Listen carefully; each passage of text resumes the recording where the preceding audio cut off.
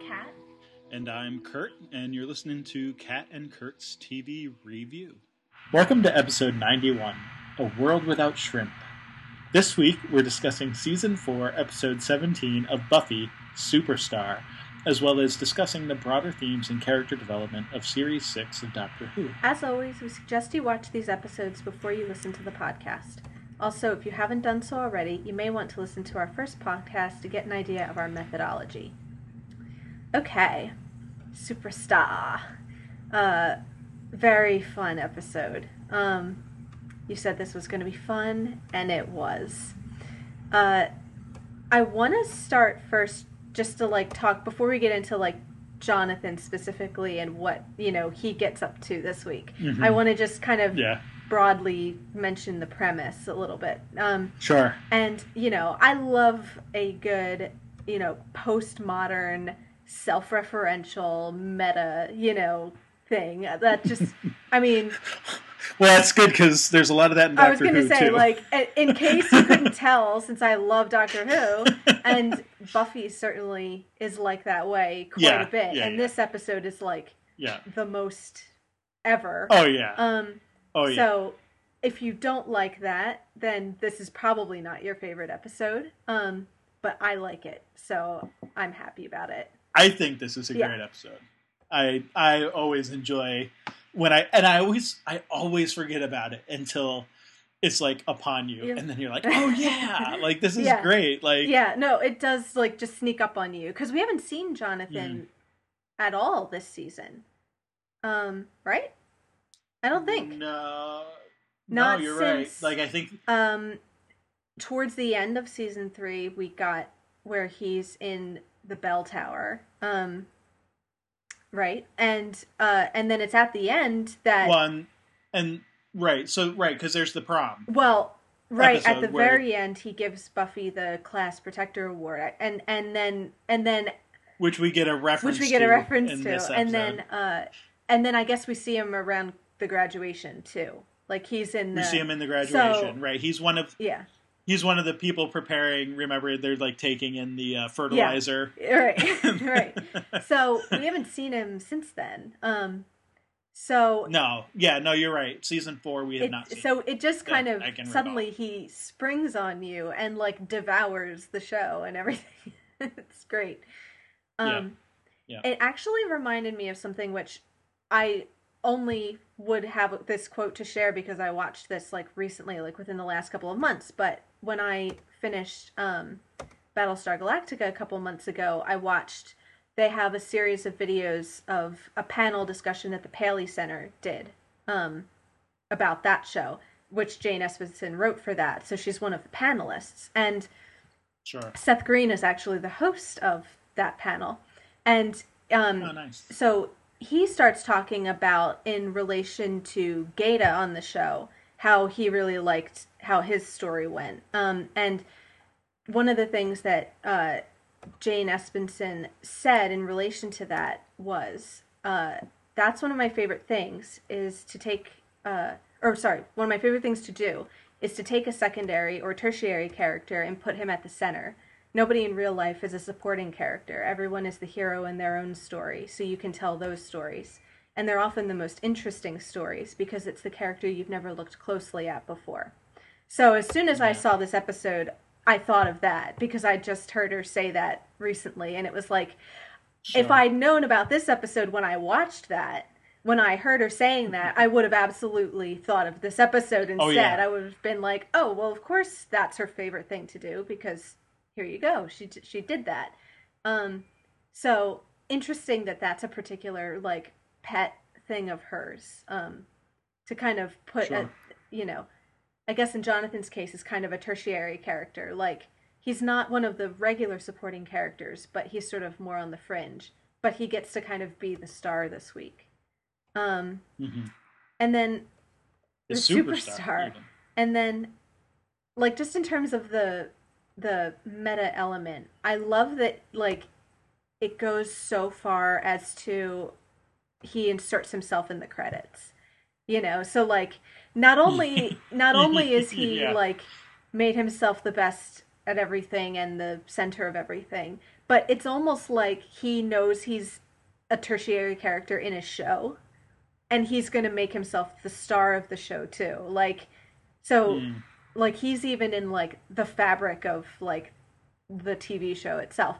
And in fact, my only criticism is that they didn't have it start with like starring Danny Strong as Jonathan. Like, I really wish that I was a little disappointed when it was the regular like credits. Like, even though there's like insert shots of him, I thought, oh, they just stopped one step short of perfection. But that's, I mean, that's just what I would have done. That's not necessarily like, you know. I suspect that part of the reason they didn't put the credits in is because like they didn't actually have to like change, you know, the length or like anything really. They just sort of pasted isn't the right verb, but I'm going to use it anyway. Pasted over, you know, sort of existing scenes with Jonathan. Yeah. So like, whereas like inserting an actual other name would probably mean like more, recutting and that kind of thing. This just occurred to me too. There are things like where you are in the credits has to do with like your contract, like, you know, like what order you're in, or like who gets like, you know, with Anthony Head as Giles. Like that's a particular thing in your, so like maybe it would screw up the legal department to like for one time only stick someone else in the credits, you know. So there's probably those kinds of practical considerations. Yeah, which is why they typically have like the directed by, written by, whatever in the actual episode portion versus the credit part, because it would be more difficult to change that on a weekly basis. Yeah, so I understand. I just, if there's, in a perfect world, if there's one more thing I could do, that would be it. But I do like it anyway. Like, I love that he's like infiltrated the credits as well. And I guess just like the last thing too, like on that same vein, I like that it starts kind of in media res, like we don't see him cast the spell, you know, because it kind of mimics the way that, you know, the characters don't know what's happened, you know, and it kind of dawns on them. Like at the same time, we have to kind of, suddenly the world is different and we don't know why. And so, you know, it kind of sneaks up on us the same way, and we have to spend the episode trying to figure out like what happened. Although I should mention that story does actually exist as a comic, written also by Jane Espenson, and I think the comic is just called Jonathan or something. Of course it like is. That. Yeah, exactly. So I think it was written afterwards as like a prequel to the story. And it's not like you know, the origin comics of Buffy, which were based on the movie script, you know, which was written before the Buffy series. But this is like going back and saying, okay, well, how did he get to that point? And we get a little bit of backstory here, right? You know, it was after the whole Earshot stuff where he goes to counseling and, you know, someone has a spell. But like I haven't read the actual comic, but apparently it goes into more of that sort of detail. So but yeah, you're right. I like that as well, because I like the sort of escalating feel to it, because it's okay, you know, Buffy is fighting and there's Willow and Xander and Anya standing by, sort of giving direction and pointing fingers and saying, vampire over there. And she kills that one, and that's fine. But then they go into the nest, and you're like, oh, when has Buffy ever like shied away from fighting a bunch of vampires at once? Like, that's not very often. She's more likely to just sort of dive in. You're like, okay, there's a couple of them, but not that many. Like, what's the fuss about? And then she's like, oh, let's go get some help. And so, of course, you're thinking like Riley or Giles, or like they're going, you know, to one of the usual. And then you cut to this like mansion, and there's a chair, and then the turn, you know, the quintessential, you know, turning of the chair, and it's Jonathan. And you're like, wait, what is going on here? So I like the sort of escalating feel to that. But I also like I really, really, really like all of the somewhat subtle and somewhat not so subtle things that they do, because when you really like sit back and I mean, there's stuff that I noticed each time, that you just notice how much detail they put into really making the entire thing all about him. Yeah. You know what I mean? Yeah, like the one thing posters on the wall, like Riley's, Jonathan poster, and right, and I think I like it just because it's fun and you get to notice how. But I also like it because then it forces you to notice. Well, what was there before that? Yeah. Like, do you know what the poster was that Riley had on his door? It's a poster of balls, of different sports balls. That came out wrong. I should have clarified that up front.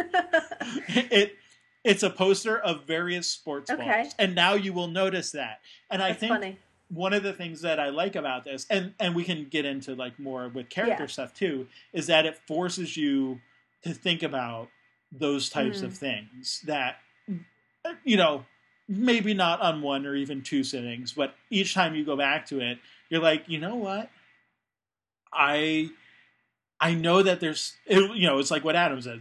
He doesn't quite know what's wrong, but he knows these are lies. Wrong. Something's wrong. This has changed, and so you do have to step back. And I think that's going back to what you were, the quote that Espenson said in the panel there. I think that's fascinating too, from my perspective as a viewer of those types of stories. That that you do get that aspect, not just in the sort of minutia and stuff around, although I like that they paid attention and put that detail in, but really to the more important stuff that's done with the characters, and sort of how they react to him, and realizing what, it's like, in learning how to draw, sort of one of the techniques that they say is don't look at what's there, look at what's not there. You're drawing the spaces, not the filled in parts, and that kind of thing. And I think this has that sort of feel to it. And it reminds you that you're watching, a piece of TV and everything, and like it draws, like you said, like, okay, now that I've seen the Jonathan poster, now because I've seen that, I will now notice the real poster that's supposed to be there. And you realize, I mean, like in film terms, that's what they call mise en scène, is like all the stuff that makes up the frame. And it's so easy to forget that all of that is there, handpicked. Like, Riley's room isn't some place that is just there and they go and film in. Like, no, like there are whole meetings where people decide, okay, what's Riley's room gonna look like? And what kind of stuff does he have in it? And like, you realize like there are whole production teams whose job it is to decide that. And it reminds you to pay attention to that, because it's not just like this naturally occurring space. It's like a really specifically designed bit of set. And if you pay attention to it, it might tell you something about Riley.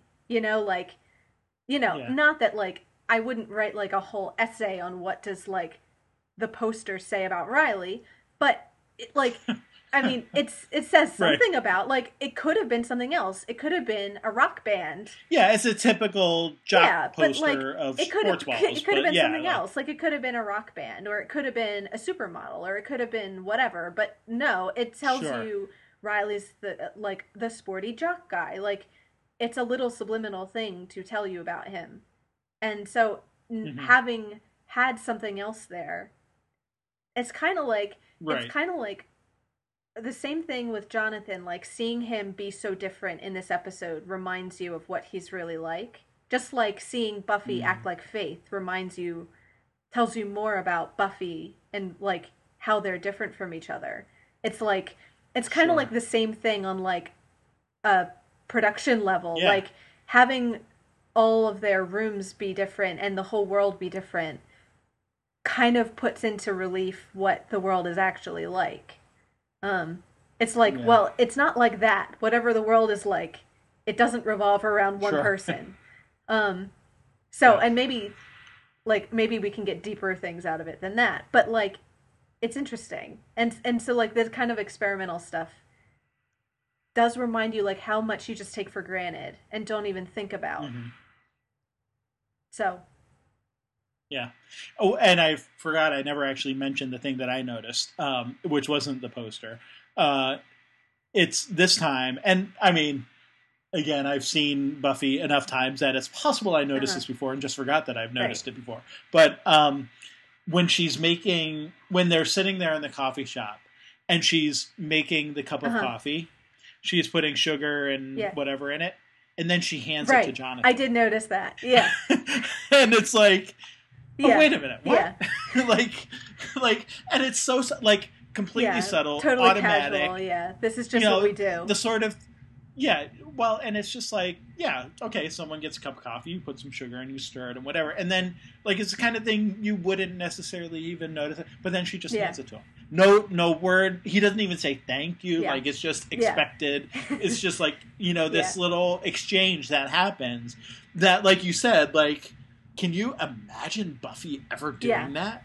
Like for Yeah. anyone, let alone Yeah. Jonathan. Right. Like, and not that it's not that she would be mean about it either, but it's just like, no, you're your own person. I'm my own Yeah. person. I'm not going to Fix make your you own coffee. coffee, yeah. Like, yeah, get your own coffee. Like I'm getting my own coffee. You get your own coffee. That's perfectly Well, fine. and it's not like, yeah, I mean, they're not like, I mean, I was going to say that's not like normal behavior. Like, maybe if they were like, you can imagine like couples doing that for each other. So it's not to say there aren't situations where that's like normal, but like, yeah, like two friends or people just sitting, like, it does kind of jar you, like, what is going on? That I definitely picked up on that the first time. Well, and I think I picked up on it because I was distracted by like the huge amount of sugar she put in. Like she puts like a truckload, so I'm staring at the coffee like, what? And then she handed, so my eye was like Right. on it. yeah. I don't know. Like I wait, was like, wait a minute, this is kind of strange.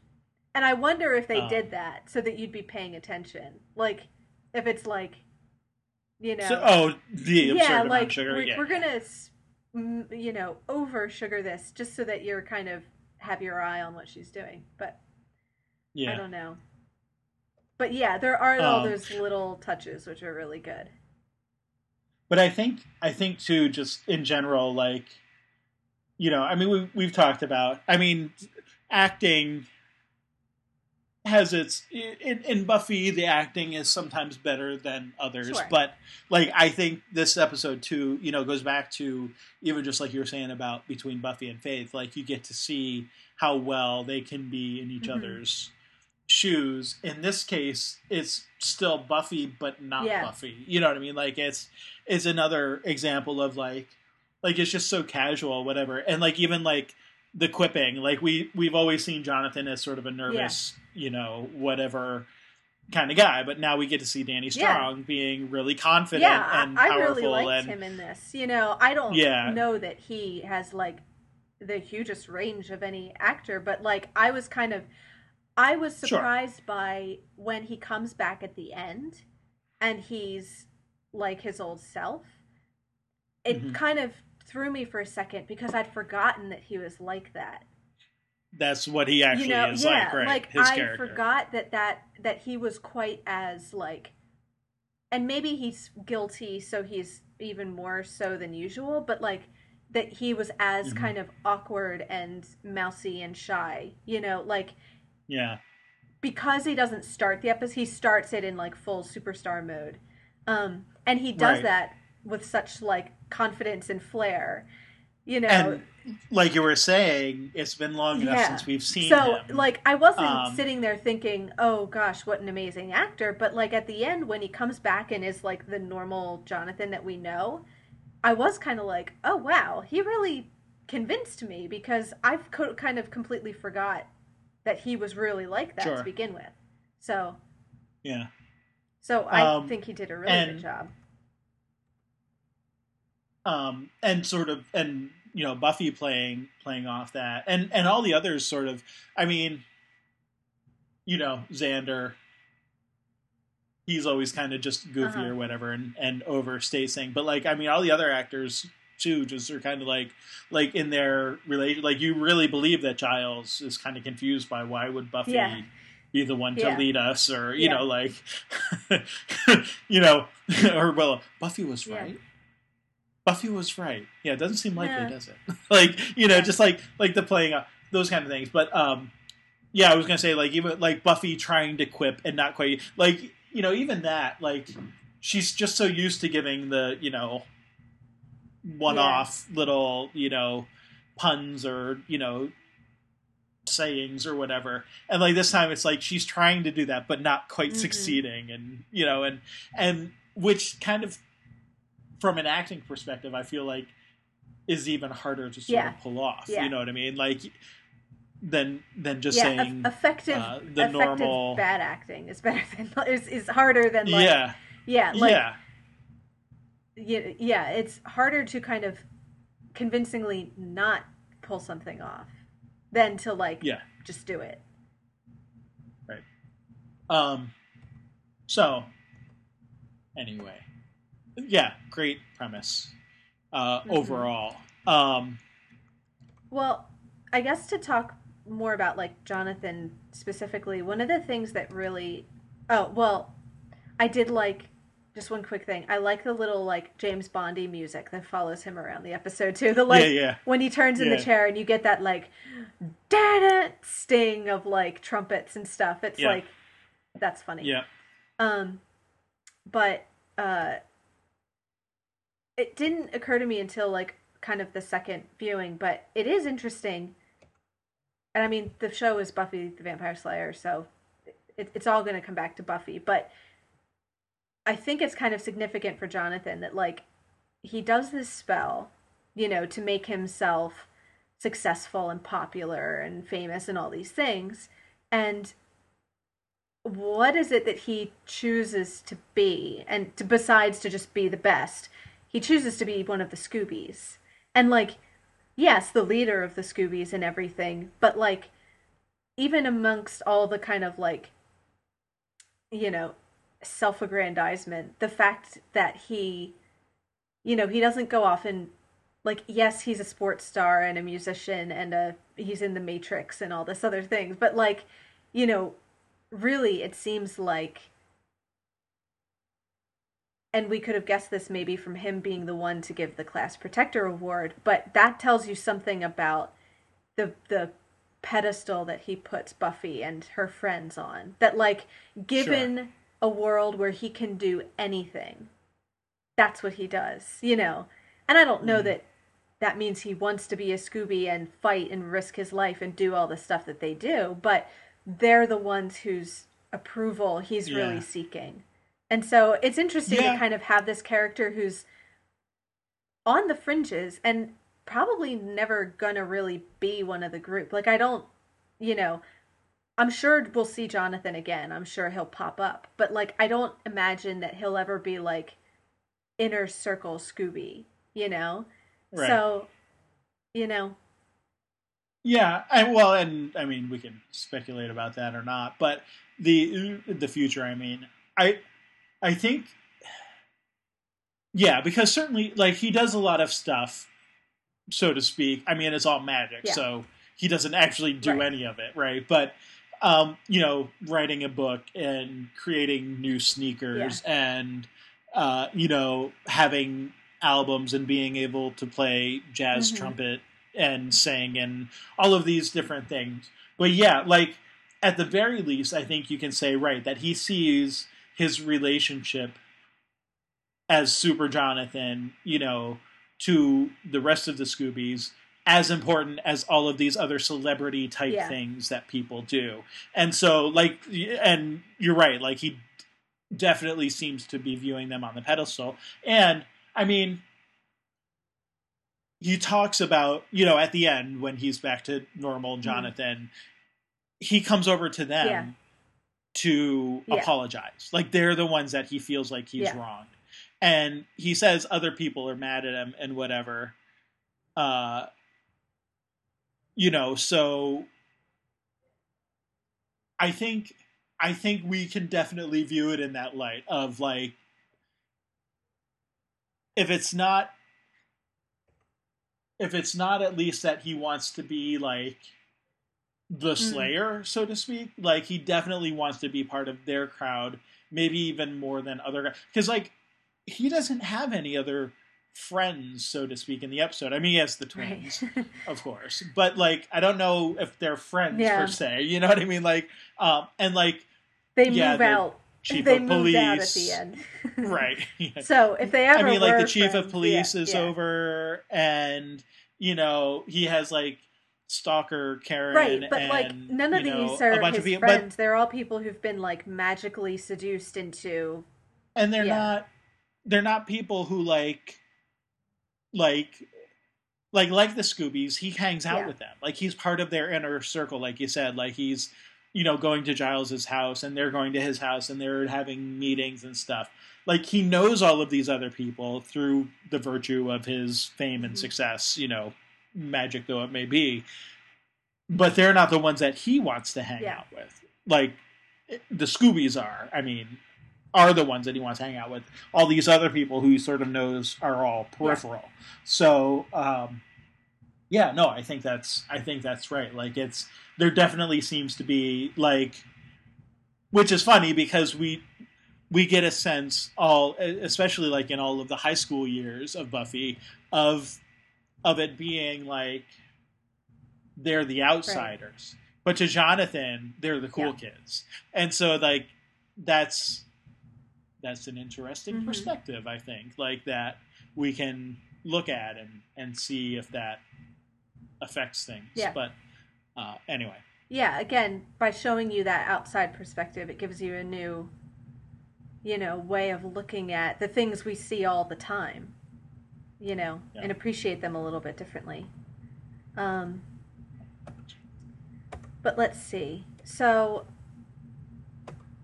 I mean, well, thinking about where to go. And I was going to say, like, I kind of feel like we've covered him just in most of the premise stuff, because all of the specifics are just playing that out in a way. Like I don't think there's a lot, which is maybe all that needs to be said. I don't know that there's a lot to say about Jonathan as a character, except that he wanted to have this lifestyle. Yeah, we still don't really know much about him. Yeah, because again, he's trying to be something he's not. Like this is how maybe he sees things. The only thing that I'll say is that I think we need to understand the fact that he I think we should take his saying at the end that he didn't intend to hurt anyone. Right, like he wanted to be famous and friends, and when Buffy, asks, if he understands why people are angry about, them being part of his little puppet show, he's like, that's not what it was at all. We were friends. Like, that's why I did this. Like, this is the way he thinks friends happen, is you become popular and then people like you, which, is as true as you want it to be, I guess. You know what I mean? Like this, there's clearly, like, the motivation isn't bad, I guess is what I'm trying to get at. Even if the method of his, trying to achieve it. And I believe him flawed. When he says that the kid glossed over the monster, even his methods, he didn't necessarily realize they would be as dangerous as they were. Yeah.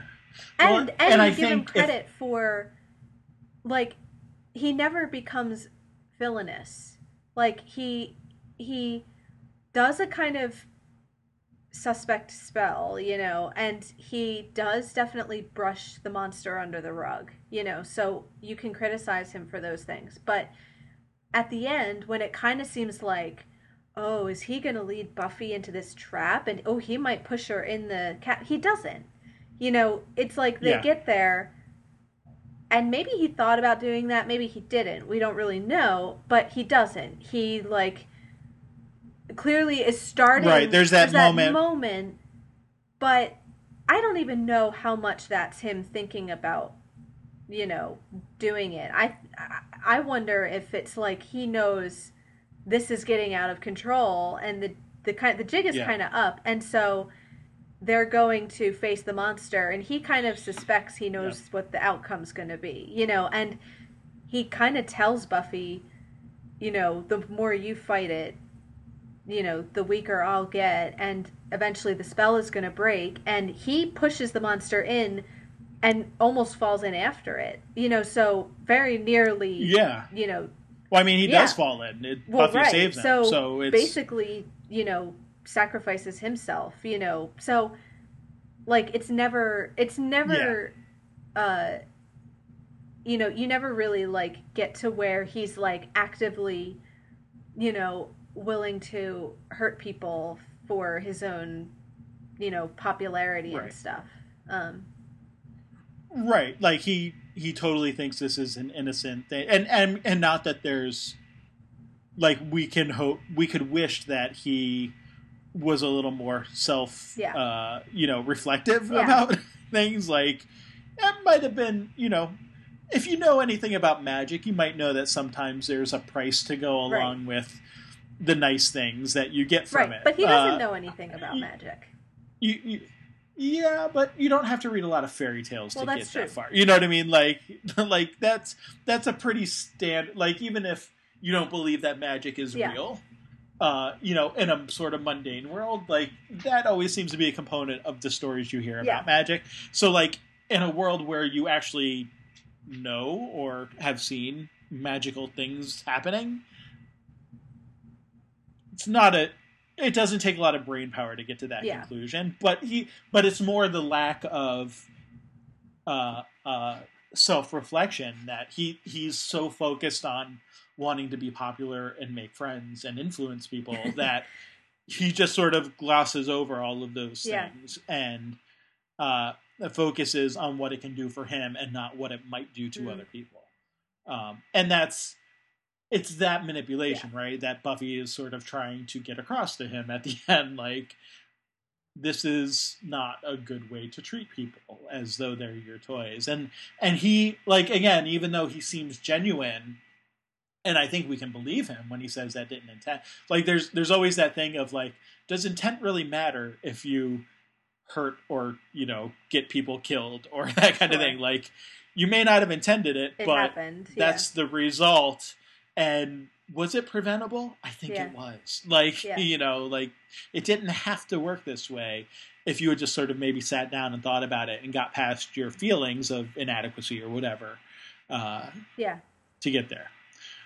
I didn't mean to be quite that critical of him, but I think there is... No, I don't think we can just... Like, obviously, the whole thing is based on what he does. So anything that goes wrong basically comes back to his actions. But I think we agree that like his motivations weren't harmful or the effects were, but like they weren't malicious, let's say. And when he realizes it, he does do things to break the spell and stop it. Right. It takes him a little while to get there, but in the end he does at least step up and realize that he needs to give up his fame and glory and whatever. And yeah. So I guess one of the questions will be, does that end up working? Does he continue to work with the Scoobies or not? Like, is that something that prompts him to actually gain real friends instead of sort of people who he manipulates into being his friends? And we'll see if that is true or not, perhaps. So yeah, we'll see. I mean, the Scoobies might be in the class of people who are a little angry with him right now, but yeah, but also I think we can see Buffy sort of going over and talking to him. I think you can see that maybe there's a little bit of forgiveness there too. And that even what she says to him, which again is sort of repetitive of what he says to her, which actually is another point I wanted to get back to. But that things are complicated and hard, and it doesn't all work out with one grand gesture. It's the long defeat, right? It's a constant battle. Yeah. There's you have to keep working towards something if it's worthwhile, and if it's going to be worthwhile. Yeah. So, that's just the way life rolls. And I wanted to mention, so his advice to Buffy and to Riley and whatever, like, and sort of the broader point of, I don't think that the spell at all gives Jonathan any more insight or wisdom, knowledge or wisdom. Like, I don't think those are part of the spell. I think the spell is how people perceive him, interact and perceive, and all of that kind of thing, which is interesting to me because like, I think that shows, like, if that's true, if I'm reading that right, and feel free to disagree or not, but if I'm reading that right, I think that shows that, like, it's one of those things where, like, if you want to take away a moral of the story kind of thing that isn't, don't manipulate people, there's also the moral of, but actually the quiet people, the ones who are sort of on the sidelines and not speaking up, may actually have some valuable input if you care to listen to them and prompt them to give it to you, because they may not, Jonathan in this episode is Superstar, and so he's going around giving advice, like, people want it from him and they seek it from him. But, like, I don't think that, like, even at the end he's like, I forget what I said exactly, but I think it's right. Like, I don't think we're supposed to take away, like, that he's any less insightful just because he's less popular now. Like, I think that all of that is there. It's just that he, with the spell, he has the confidence and sort of the means and wherewithal to actually state it to people. Well, and people are receptive of it. People are receptive of it. Like, the insights are his, but which is like a vicious cycle. Like, are people receptive because he's confident, or is he confident because people are receptive? And, like, which is, where does that begin and end? Yeah, like, they definitely wouldn't have, sought out his opinion on anything really before this. But, when you get to know him and you actually sit down, he actually does have some good advice and some good insight. But, how they wouldn't have necessarily, they certainly wouldn't have asked his opinion before, and if he'd given it, I don't know how much, weight they would have given it. Sure. So, yeah, I mean, like, a reminder to both sides, like, both for him to, have more, confidence in his own ideas, and then, for the more kind of popular crowd to not, judge the book by its cover, and, he might have more going on than you realize. It didn't just occur to me now, but this is the lesson of earshot. Exactly. Well, right? That nobody is listening to what other people say. And I mean, again, there's sort of two sides of that coin. It's because they all have their own stuff going on in their own heads, but maybe if we all did sort of take a moment to listen to what other people are actually saying, things could be a little bit better. And listening to getting out of your own head and listening to other people might help you with your problems, Like, and definitely Jonathan in that was, the quiet type who had this whole big, inner turmoil going on that nobody had any idea. So, yeah, again, not realizing kind of just how much is going on inside Jonathan can, like, have some almost disastrous consequences. Yeah. So, yeah, it does pair nicely with Earshot, and I like the way it kind of follows up on that. And that we even Yeah. find out like he has been in counseling and he even met this kid. So like, what Yeah. kind of other troubled Of kids is course. he meeting in counseling? Of course. Yeah. But you get the sense of what he's been doing, since, and he's not suicidal anymore, so that's good. But he hasn't quite had Yeah. the breakthrough in his own self, image yet. To really, he's still kind of trying to find easy solutions. You know, so I'll be interested to see when he. I assume we'll see him again. Maybe I could be wrong about that, but Yeah, I don't think it's a spoiler to say we'll see Jonathan again at some point. I won't tell you when or how or what his role is, obviously, but he's a popular tertiary character, as you've noticed, and I think if anything, this episode probably gives people a call. Yeah, and we didn't really talk about the Mary Sue aspect of it. Yeah. You know, like the whole. So, for those who may not know, Mary Sue being sort of the fan fiction insertion of yourself into a storyline, so that you get to interact with. And this isn't my insight into this. I mean, I think Espenson said it, or someone close to the production said, it was very intentional that this was the case. That makes it even more meta than it already was. Yeah, sort of going along with, like what you were saying. And I think we've seen other sorts of those meta type things, right? Even with sort of the hints between a relationship between Buffy and Spike with, it seems like whenever there's ever any two characters on any show, there's almost always someone out there shipping Of course. them. Yeah. You know what I mean? So you can find anything if you look for it. Yeah.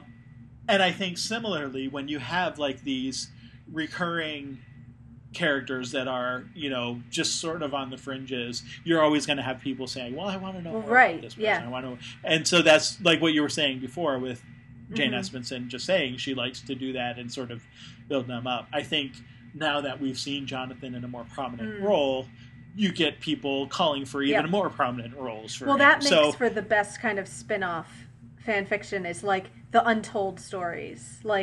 Okay, well, we don't get to see Jonathan, so what was he doing in that year between when we last saw him? Yeah. And, even the what really happened. Yeah, from Jonathan's kind of point of view. The alternative POV and everything. Yeah. Well, and then it's sort of like the Wicked. Yeah, exactly. Aspect. Rosencrantz and Guildenstern, that kind of stuff. Yeah, exactly. And the other thing which kind of defines the Mary Sue, is also not only is it, your self-insert, but of course, because it's yourself in the story and you're getting to enjoy it vicariously, she's always perfect at everything. Everyone adores her, which is totally what Jonathan, she's the best, he's the best at everything. Everyone loves him, when it's going to be taken away, Xander says, world without sunshine, world without joy, so not only Xander's I want to talk about love I want to talk Jonathan about Xander. Is hilarious. But so not only do you as the character get to play in the sandbox, but you become the centerpiece and totally, integral to the story, and all your favorite characters just adore you and everything. So that's great. And you're right, and not only that, but like you said, you're integral. So you're actually helping them out. How it's does not they even ever that they function adore without you. It's Right. Right. So that's fantastic. Well, okay. So to move over, we talked a bit about Buffy and how she's sort of Buffy, but not really. It's almost because Jonathan is the star, Buffy can't be the star to her normal extent. So she's still the Slayer, but it doesn't really mean anything because Jonathan's there. So just the very fact of his presence, screws everything up. Like, so she can't, you know, quite be totally effective. She has to like let Yeah. vampires get by her like for no reason, just because otherwise what would Jonathan do? So, you know, and Right. her saying like, I'm the Slayer, that's supposed to mean something, isn't it? Like, shouldn't I be the best Yeah. at this? And right, and it's like she kind of knows something is off, but Yeah. can't quite put her. Yeah, again, like Adam, you know, it's like there's a Yeah. lie here, but I can't quite put my finger on it. Like what exactly is wrong? And I like how like that plays out with all of the other characters. Where like everyone like doesn't really believe her. Like, wait, we're starting a meeting without Jonathan. Why? Like, why are you leading this meeting? This is the meeting? And yeah, and again with, you know, Willow, like, wait, Buffy Yeah. was right? Like, it doesn't seem likely. No. Yeah. Like, you know, all of these things, you know, some of them more subtle than others, and but then even just getting to like Mhm. Riley, where, you know, it's like, well, it's ridiculous, but actually Yeah. she seems to sense things that we don't, so we should probably follow her just in case she's right. Yeah, and I like Like- I like the way of showing his kind of loyalty to her that way. Like, it's not like he is having the same sense that she is. Like, he totally like buys it as much as anyone else. It's just that it And in a way, Buffy herself Yeah. even does, which is kind of funny. Like she also is sort of like, I feel this way, but I don't really know Yeah, why. yeah. And like, it's like I- trying to remember sorry, I like a didn't mean dream to, like- that you had. Like, I know it was really weird. I just have no idea what it was about. But no, a good way of kind of showing his loyalty to her, that he's willing to trust her even if what she's saying makes no sense to him. yeah. I like to, so like when they're sort of having the discussion and Jonathan walks in and is like, oh, can I join? And Buffy's like, well, you know, I'm not really sure, like, what's going on or whatever. And then Jonathan's like, well, Buffy's right. And Xander, no, Yeah. like, this can't be. And then he gives this, like, really facile, like, not explanation at all. And Riley's like, oh, well, that explains it. So, like, not, like, facetiously No, or you're anything. just Like, like, he's legitimately "Oh, convinced. that must be it. Yeah. This completely makes sense. Yeah. It's like all his support of Buffy just Yeah. out the window. Like, oh, okay, well, this is what Jonathan says, so that actually makes sense. Yeah. It's like, well, it's like he Um, believes her that she notices something's wrong, but Jonathan just gave an explanation. So what more explanation do you need? Right. really? So he's clearly we right. covered It's this. Yeah. it's only that right. It's because Jonathan said it was right. The fact that Buffy's happened to also say the same Yeah. thing doesn't actually Right, matter. right. It's just that Jonathan.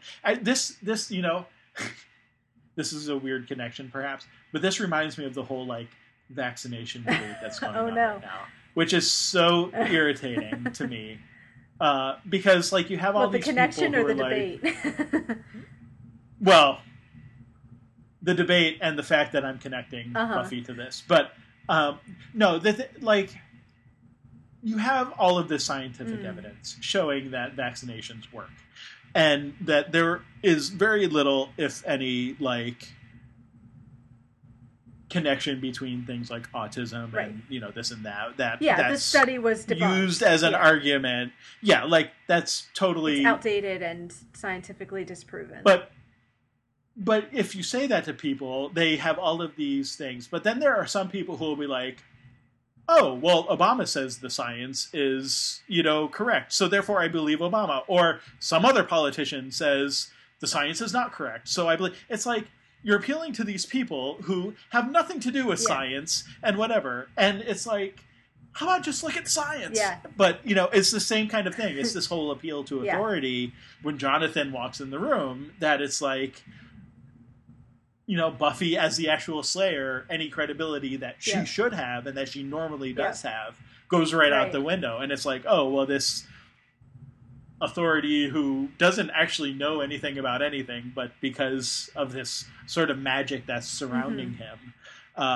Actually, that whole analogy as like a politician kind of works for him in this Yeah. episode. Like, and it's bizarre to me why people, and it's not just like, that's just the example that comes to mind, but it happens with, I mean, we could stay on the vaccination debate. Like, why would anyone ever believe anything Jenny McCarthy says, like, about science? Because she's not, and not that she can't be. It's an right. Not that she figure, can't be an intelligent woman or anything, but it's like she's not a scientist. Like, that's not like, why do people believe these people who aren't scientists? Is really what it boils down to.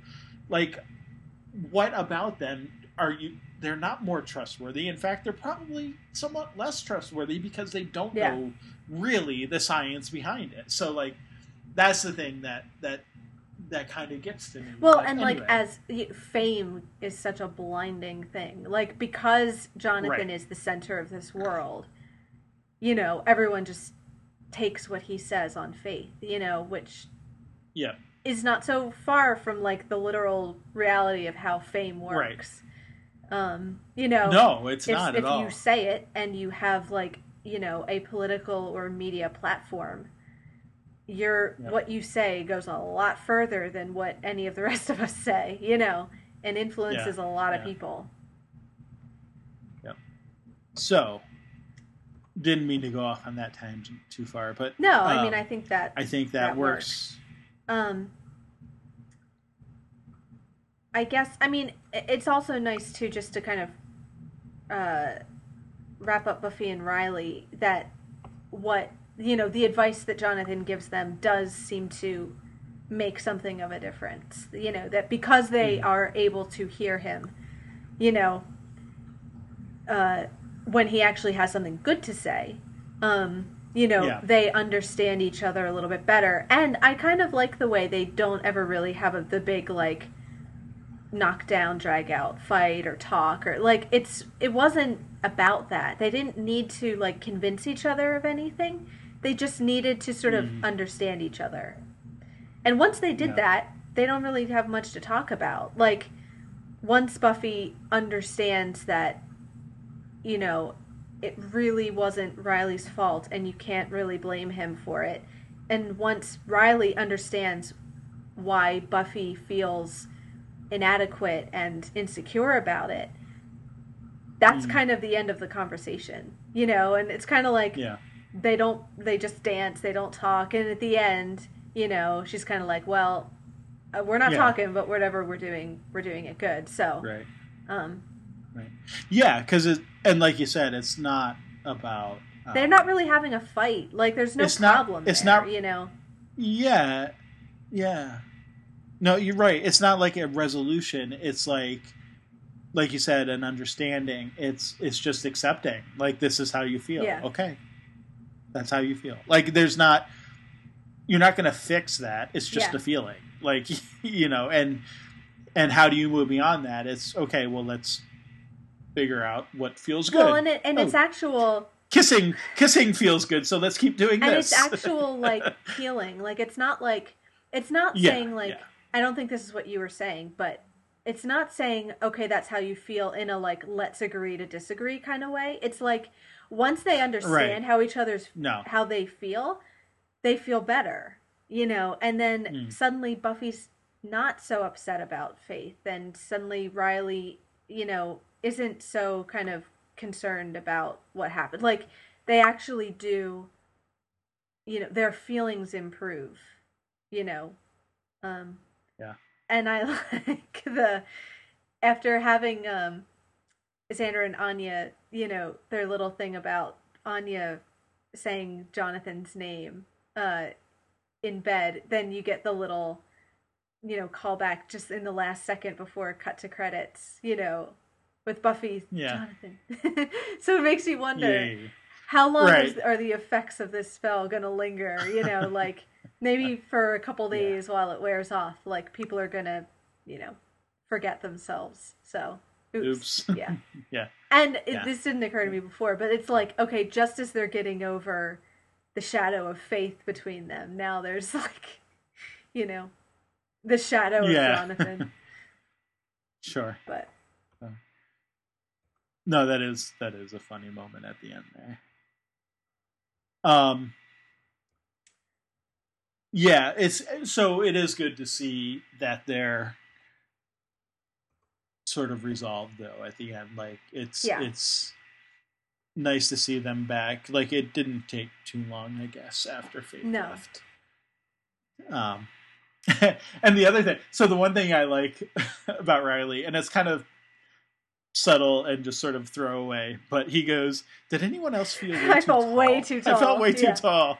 Like I love that they turn around Because there is I that was moment totally when thinking that, like when in his scenes with Jonathan was like, gosh, Danny Strong is really short, and whatever his name is, whoever the Mark Lucas is really tall, but you don't notice it like until they're next to each other. Yeah. Yeah. And like when he comes in, he's the tactical consultant, and everyone's like a foot and a half all taller than him. of the soldiers are taller than him. And I wonder they must. I wonder if they actually had them like if Danny Strong maybe isn't wearing shoes or something, even like to like just like make it. Or if they like even hired more really tall actors or something. Yeah. Yeah. But the other thing that I was going to say about that is like it's just kind of funny. Because I mean, there's been all sorts of studies and whatever that taller men are more successful in business and whatever, and like are perceived to have more authority and this and that kind of thing. But like in Jonathan's, like the magic doesn't change Jonathan's height. Like it doesn't make him taller or anything. But what it changes, again, it's about perception, right? It changes the perception that shorter people are actually the ones with more authority, and so it's not even like you kind of feel like shorter people all over the world maybe got a little boost. Ha! I didn't even mean it like that. But like, yeah, that they, like their sort of stations improved all over, not just because of that's now the world where they live in, is that shorter people actually are more successful in general, and Jonathan just happens to be sort of at the peak, the pinnacle of the or your shortness makes you successful. more like Jonathan, and therefore a little bit cooler. So it's just kind of funny, how that flips there, and like he's very and with Riley seems very self-concerned. Well, and with Riley, the problem now is like he was too tall, so tall becomes a like deterrent rather than like it's not good to be You're tall and gangly or whatever. Like hilarious. Speaking of cool, I also enjoyed Xander's line about, like, wait a minute, so he made a spell just to make us think he was cool? That is so cool. Like, even as he's trying to intellectually grasp what's going on, that's still part of the spell. Like, and I mean, Xander's... He has a total man crush. Oh, total. And, of course it would be Xander, who's all about feeling and instinct, who's like the most completely under the spell. Like he's the one who like cannot understand at all what's even going on, like and actively resists going back. Like like once Giles and Willow kind of figure it out, like they may not believe it, but they can kind of intellectually grasp what's going on. But like Xander is like having none of this. Like this is why the world is as great as it is, and can't we just stay like this forever? So it goes along with his kind of like instinctual character. So I like that. Yeah. And I like Anya's description of like how a world different than the one they're currently in is. You could even make like a freaky world where Jonathan's some kind of not perfect mouth breather, if that's what right like so just don't ask me to live there. So like the alternative to this is not like the world as it is where Jonathan's like an ordinary person. It's like the worst thing imaginable. Like that would completely change the fundamental shape of reality if Jonathan wasn't perfect. There was a lot of good stuff with Anya. I mean... Yeah. I wanted to talk about her and Buffy scene there a little bit together, which that is from. Yeah. But I think this may be the first time we've seen the two of them alone Yeah. together. Well, you I'm realize not that 100% Anya, sure how on much that. she relates to the group just through Xander. Like, you know, um, kind of like Oz, although I feel like Oz was more so involved in the group. Like, you got scenes with him and Xander working together, or you got, even him and Buffy at times. But Anya so far seems like what she's interested in is Xander. And, he's part of the group, so she's part of the group. But, like, Right. she's not necessarily going to come to the Scoobies on her own. And, like, even here, like, when Buffy just wants to come in and look around and, like, she's, like, annoyed that she's even, Yeah. yeah, not like if going away. Xander's Why if aren't you going Xander's not away? here, why are you here? There's no point for you if Xander's not here. We can't relate to each other. We have to have Xander here. Yeah, and when I told you And he's not here, you're not going away, and that doesn't make any sense. and the continued adjusting to mortal life kind of thing, like where How to be oh, social and come in and welcome, yeah, like this very yeah, awkward. Oh, you're still that's here. nice. Yeah, That's nice. yeah. No, she's And hilarious. Buffy, like I can't quite tell, and I mean maybe ambiguity is Uh-huh. part of the intention, but like I can't quite tell if Buffy is being intentionally like ignorant of Anya's comments there, or if she's just so sort of absorbed that like she really doesn't notice what I sort of. I took it as like that she's just like too nice to say anything. That like, okay, Anya's being kind of weird, but like she's not gonna like get upset about it. It's just like, well, that's Anya, and she's a little bit strange. But I don't know. Could be. Yeah, I don't know either, so I just throwing it out there. We also should mention her shrimp analogy, which is how we gave that quote to our title this week because it kind of is how she explains the concept of alternate universes, which is important on both shows. But Yeah. I'll remember that when I'm trying to explain. Maybe you like shrimp, maybe you don't, but you can create worlds, and she keeps getting obsessed with the shrimp, like pawns and prawns, and stop with the shrimp. We may get references to Worlds Without Shrimp in the future Right. as well. It's one of those things like the bunny fear that continues to crop up from time to time, and usually when you're not expecting. One of the little Anya isms. Yeah. Good stuff. So, yeah, no, the whole scene between Anya and Buffy is fun, and like I said, I think that's the first time, or at least the first significant time where like the two of them are sort of together and interacting, and Willow and Tara. Well, Any thoughts we there? don't get a ton of stuff. I mean, especially we get a little bit more with Tara. I mean, we get her kind of. Well, they have their shrine to Jonathan, which they build, which is fun. And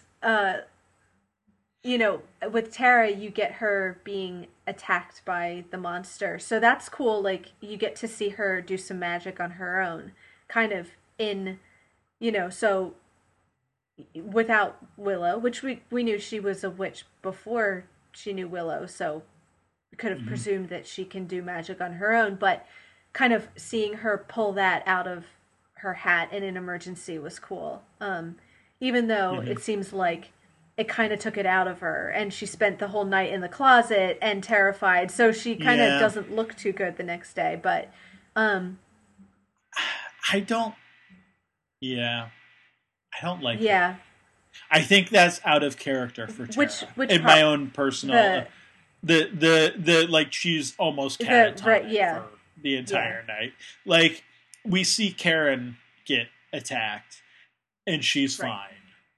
And I feel like Tara, who knows about magic and Yeah. stuff, would have a better reaction Yeah. than that, especially given that she has the presence of mind to use Yeah, magic against it- the creature It immediately. does seem like overkill. Like there's no kind of real reason for it.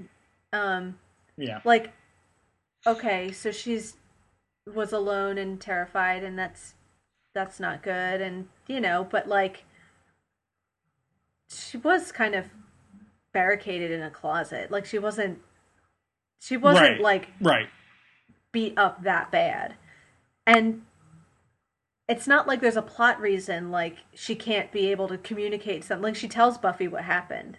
So it's not like there's even a really good Right, plot exactly. reason why she can't tell her like, what's going on or whatever. So yeah. Yeah, I've always found Like why that can't she just scene to sort of be like a little why out can't of she just be a little bit character for freaked her, but- out, but also telling Buffy what happened? Right. And maybe she hid in the closet for an Right. hour until she didn't hear the monster Right. anymore, and then runs to find Yeah. Willow and Buffy or whatever and tell them what's going on. Yeah. But yeah. Yeah, I preferred anyway. the Tara doing awesome emergency magic to like damsel in distress Tara, definitely. Yeah.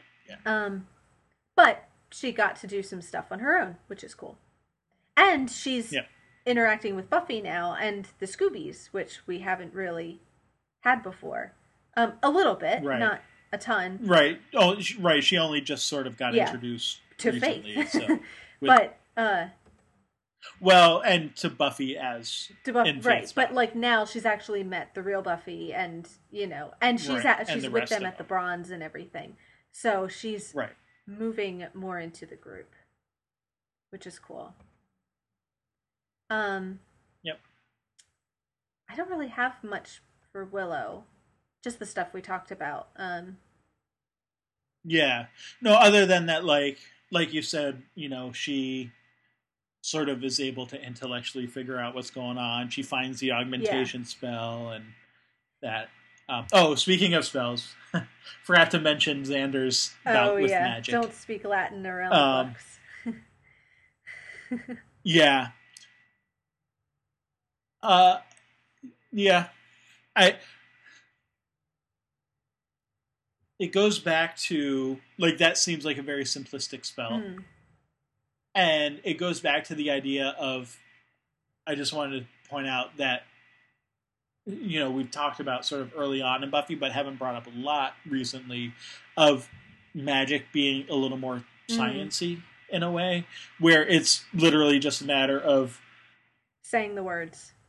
The right conditions and having the right recipe almost for it, that anyone, even Xander, can do certain things. But there also seems to be other things that require more skill and dexterity and that kind of thing. And so anyway, just throwing that out there as an like observation not that every Xander spell requires like huge amounts of ingredients or like calling on a spirit or something. Right. Like some things are just simple and that's somewhat significant because this is the first time that Xander really does magic, like of his own accord. Now we had him and Oz sort of assembling magic ingredients at one point in the library and like that kind of thing.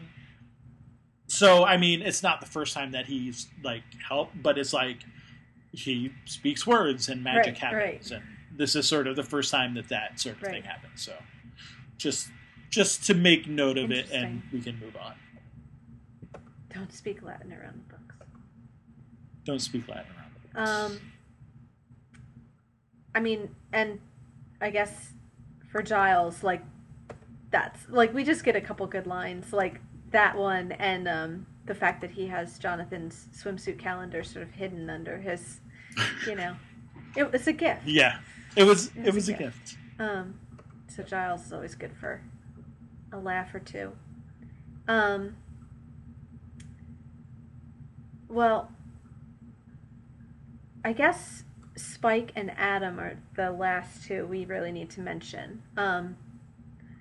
For Spike, we get, I love the like, way he comes out of the shadows, like, you know, the kind of more cliche than he really is villain, and like has, you know, well, Sure. it's the man himself, like all says all the villainy things that he should say. And yeah, he's not really prone to hiding in no, shadows, he much, acts is he? different. Like, normally he's just sort of Yeah, strolls around. he's another thing, like the credits and the music that seems to kind of get warped by Jonathan. Like he becomes more of a cliche villain than he actually is. Like he behaves differently.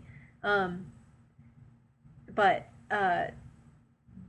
so, you know, but at the same time, it doesn't seem like that's the one thing that Jonathan isn't very good at, and Buffy is. I guess that's appropriate, right? Because Spike's the vampire and Buffy's the vampire slayer. But like Jonathan kind of just threatens him, and it doesn't really go anywhere. But Buffy, you know, knows where to hit him, you know, with the blood supply, and like actually gets, you know, a result out of, like, you know, threatening him and everything. Yeah.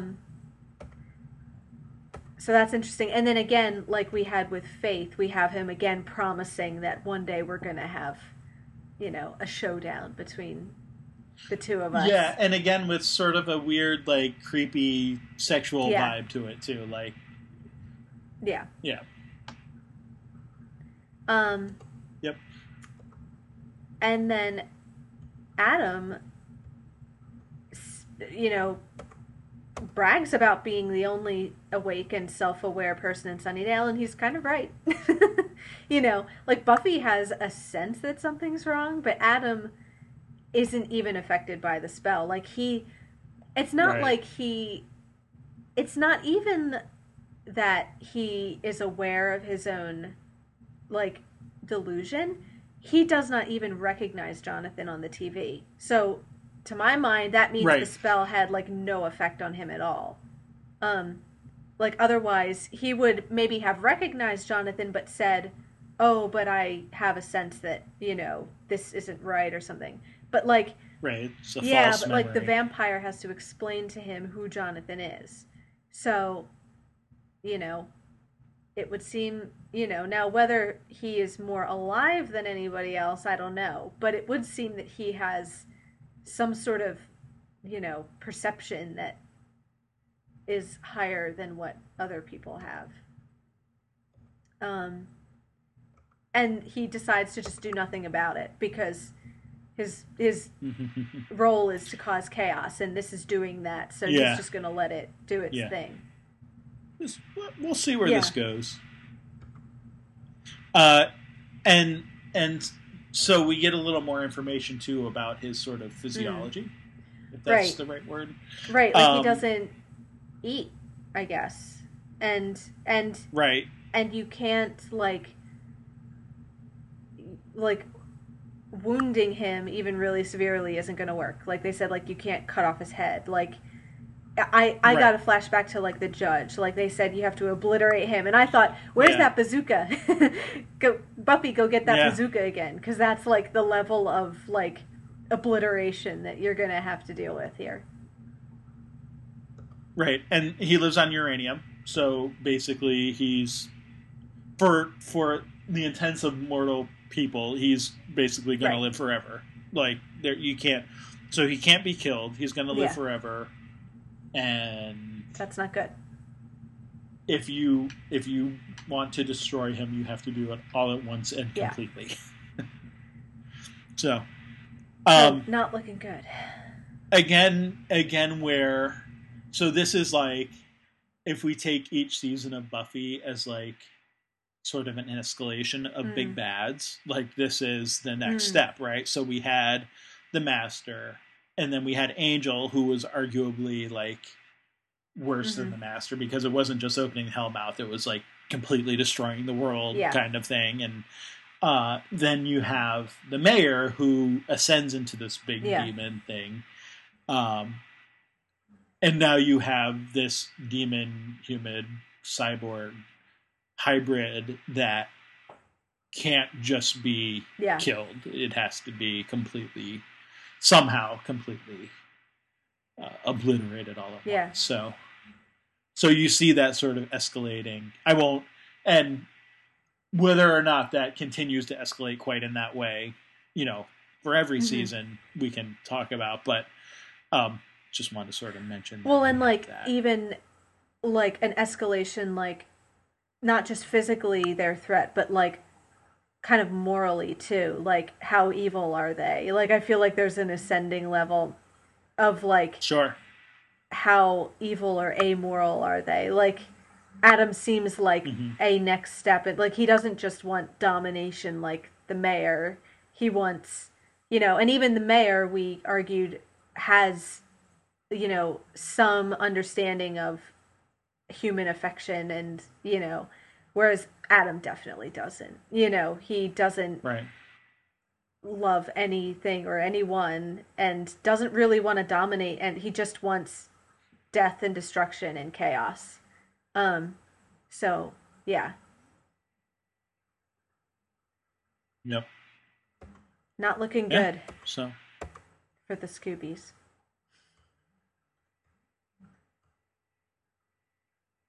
Not looking good at all. All right. Yeah. Well, and I guess the one last thing I wanted to say about that is, again, sort of in line with what I said about Jonathan not necessarily being any wiser or, more insightful, because it's felt like, I think, this information I think we can take as accurate about Adam. Right. It's not like, Jonathan discovered it, because he's super Jonathan right now. Right, but that doesn't mean it's wrong. Can see things maybe that others hadn't put together before, but that's, it doesn't mean that it's false. It's just sort of all I'm saying. So we can take that seriously, I guess. Anyway. Good to know. We should move on to Doctor Who, because we have some stuff to talk about for Series 6. And the first thing we're going to talk about is our favorite episodes. What was your favorite episode of the season? So, I chose A Good Man Goes to War. Good choice. Demons Run when a good man goes to war. And yes, so I mean, I guess I could have chosen well, because they're not, so we don't get any real two-parters this No, only the opening season. One really qualifies, Yeah.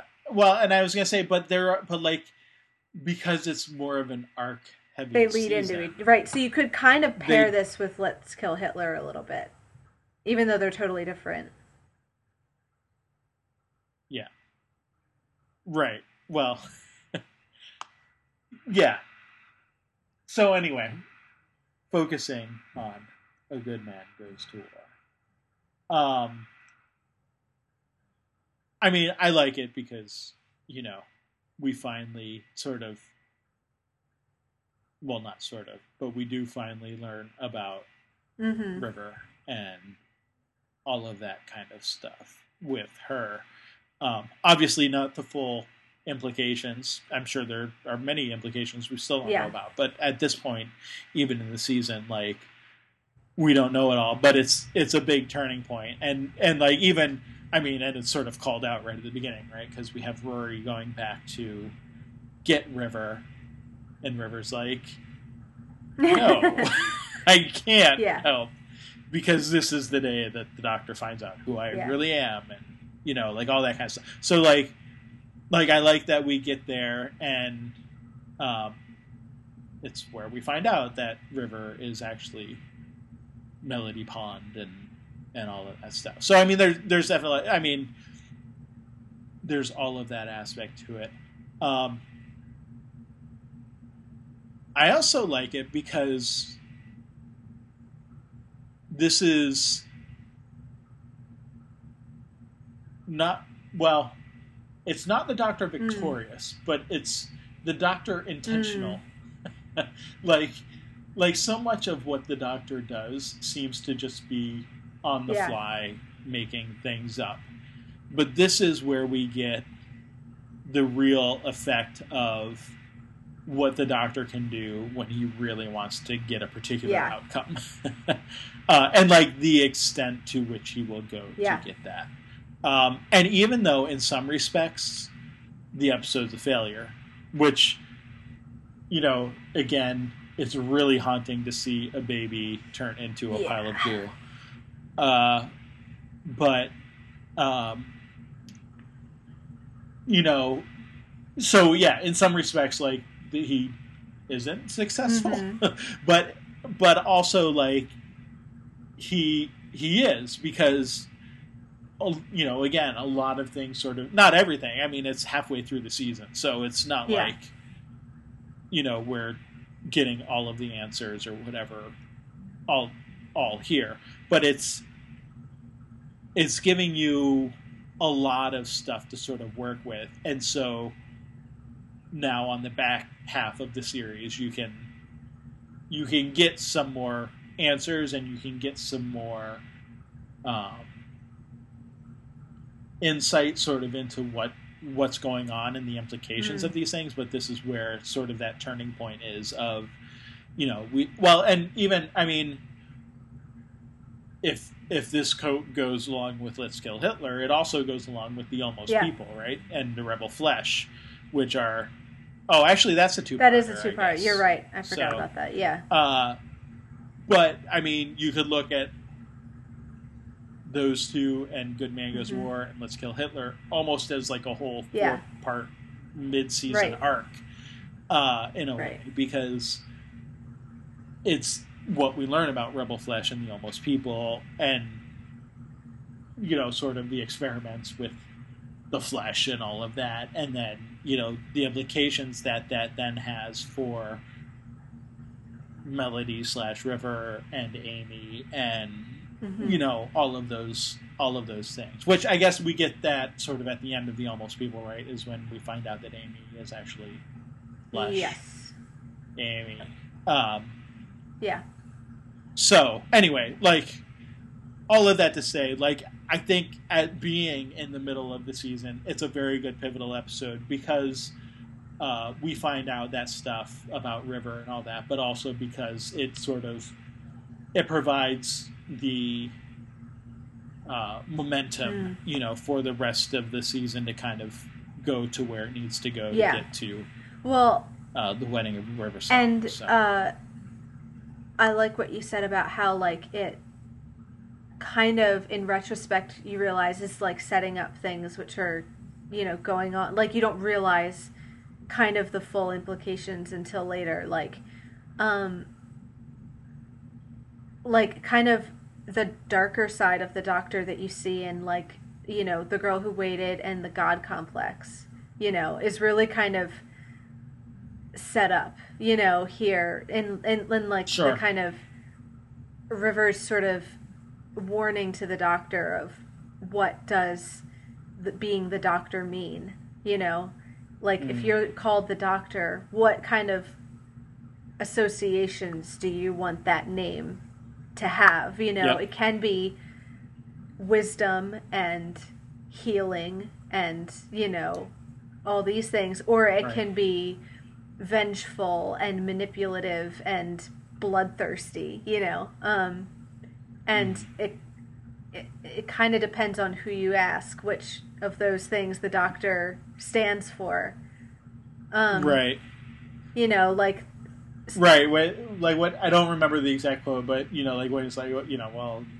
not a soldier or whatever, it's like, well, then why is he called the Doctor? Or it's like, well, that's, you know, that's what the Doctor means, is to be a warrior or whatever. And it's like, and that's from, you know, Lorna Bucket, who doesn't necessarily see him as an enemy the way that, like, the Silents do.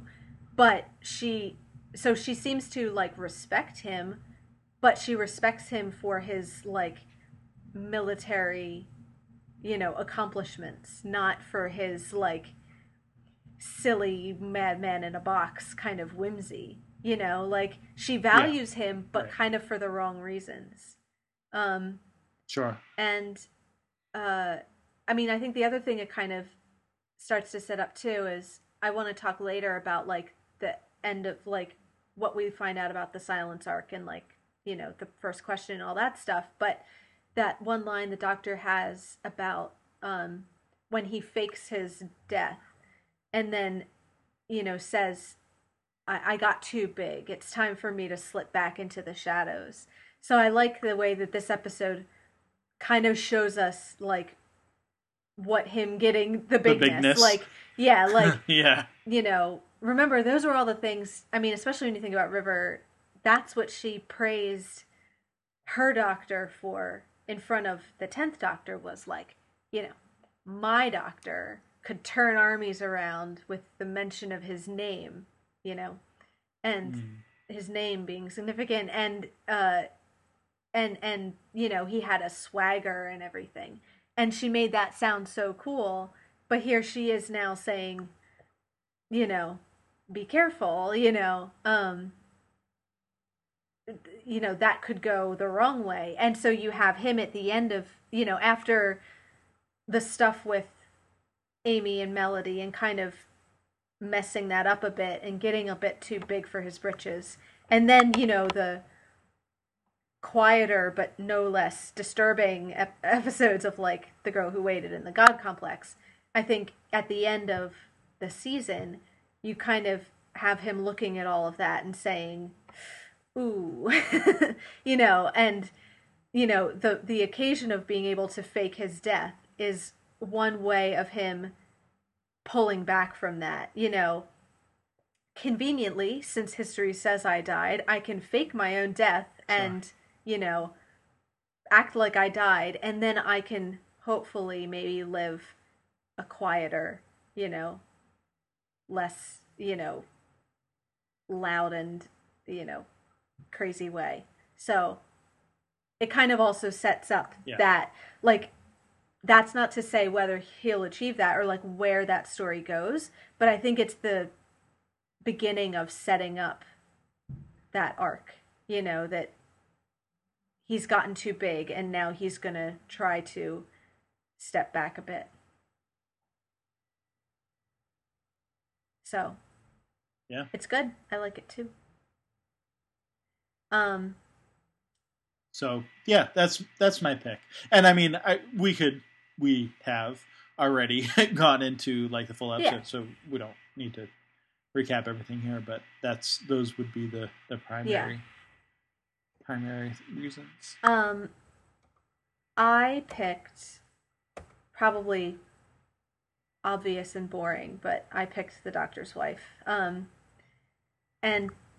I don't care because it's so good that, who cares if it's obvious? And I'm trying to think of something to say that I didn't say in the episode itself, or in our discussion. And one thing that kind of occurred to me was like, I think it's really hard when you do like a big, mythological episode to not get not get carried away with that and make it too kind of overwhelming and mythic and info dumpy and all that. And like, I thought one thing that Neil Gaiman did really well with the episode is, he's clearly kind of doing, talk about fan fiction, like writing stories about Jonathan and stuff. Like, this is definitely Neil Gaiman telling untold stories, and saying, we're going to tell a story from the TARDIS's point of view rather than from the Doctor's point of view,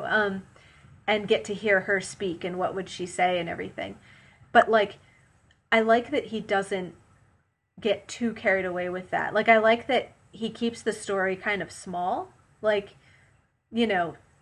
it's not a very big episode, even though the implications of it are huge. Like, it kind of makes you read everything that came before and after differently. But, like, the episode itself isn't, like, big and crazy and action-packed and, like, not a lot really happens, and I like that he kind of kept it small that way so that, like, you really have time to get to know the character of the TARDIS and let the actress, like, get to say all the fun lines and go to town on that. So Yeah. Right. I don't know that I have a whole lot else to say because I feel Yeah. like I waxed all my love for this episode already, but Sure. And no, I think it's good. And, it is sort of a standalone yeah. in a arc heavy Yeah. season. So, I feel like, and this was the other one that I would have picked too. So, like, I certainly agree with you on a lot of those points, if not all of them. So, definitely think that this is a good one. I think, one of the things, I mean, obviously, like you said, it's sort of just a joy to be able to see the TARDIS as like a person. And a lot of that is sort of the relationship that has never been able to be expressed in the way that it's expressed in this episode, but certainly exists. Like, it's, like even the things of like, what's that thing you always call me, oh, sexy thing, or right. whatever it is, like, sexy girl or whatever it is, and yes, that's it, that's my name. Yes. Sexy, come on, sexy. Or, and that sort of thing. But then also like the moments of like,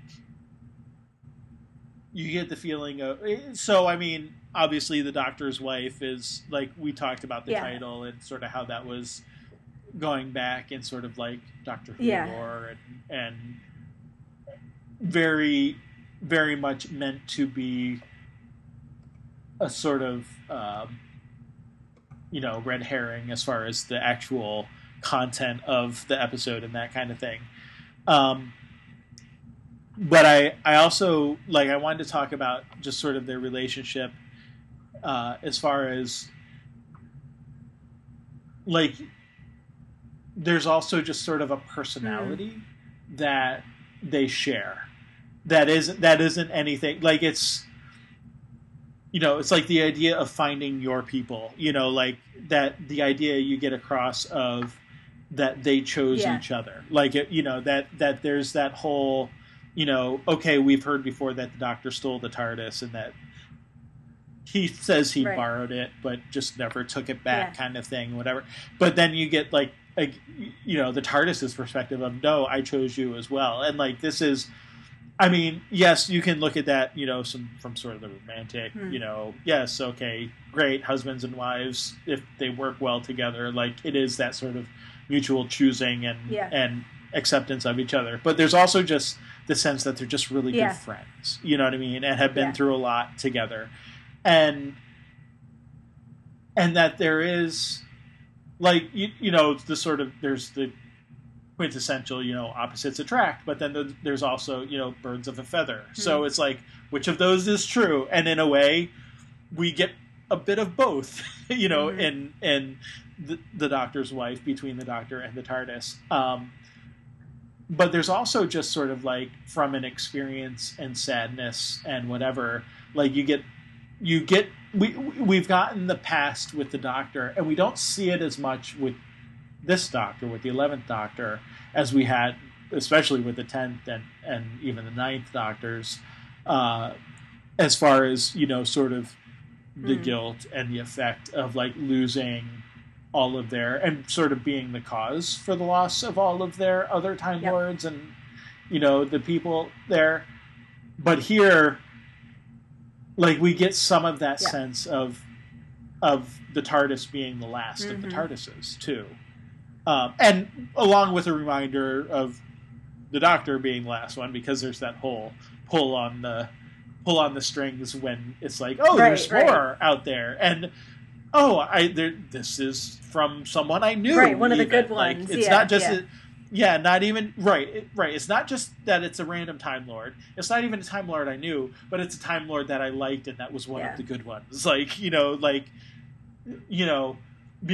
already seen what had happened when he tried to, like, rescue the Master and stuff, and get work with a Time Lord that he obviously he knew, but it's not like they were friends. So like that, like, we'd already seen how that worked out. Now it's like almost like oh, you get this opportunity, and then just find out. Well, it's that, like no, not they were only all does good, he think he too. might be able to save some of them, but they would actually be worth saving, you know? Right, right. So we get that reminder, but then on top of that, we get the TARDIS's reminder, or I mean, it's not really a reminder. Like, I guess we've been told that it's the last TARDIS, right? Like that there aren't any more or no more can grow Right. or whatever. But like when they're looking over the field of The like corpses, the TARDIS yeah. junk pile, yeah, and he's like, you know what I'm thinking, and we're all like, yes, that you can build a new one, and she's like, that these are the corpses of my Yeah. dead sisters, and it's like, Oh, yeah. oh, actually, Sorry.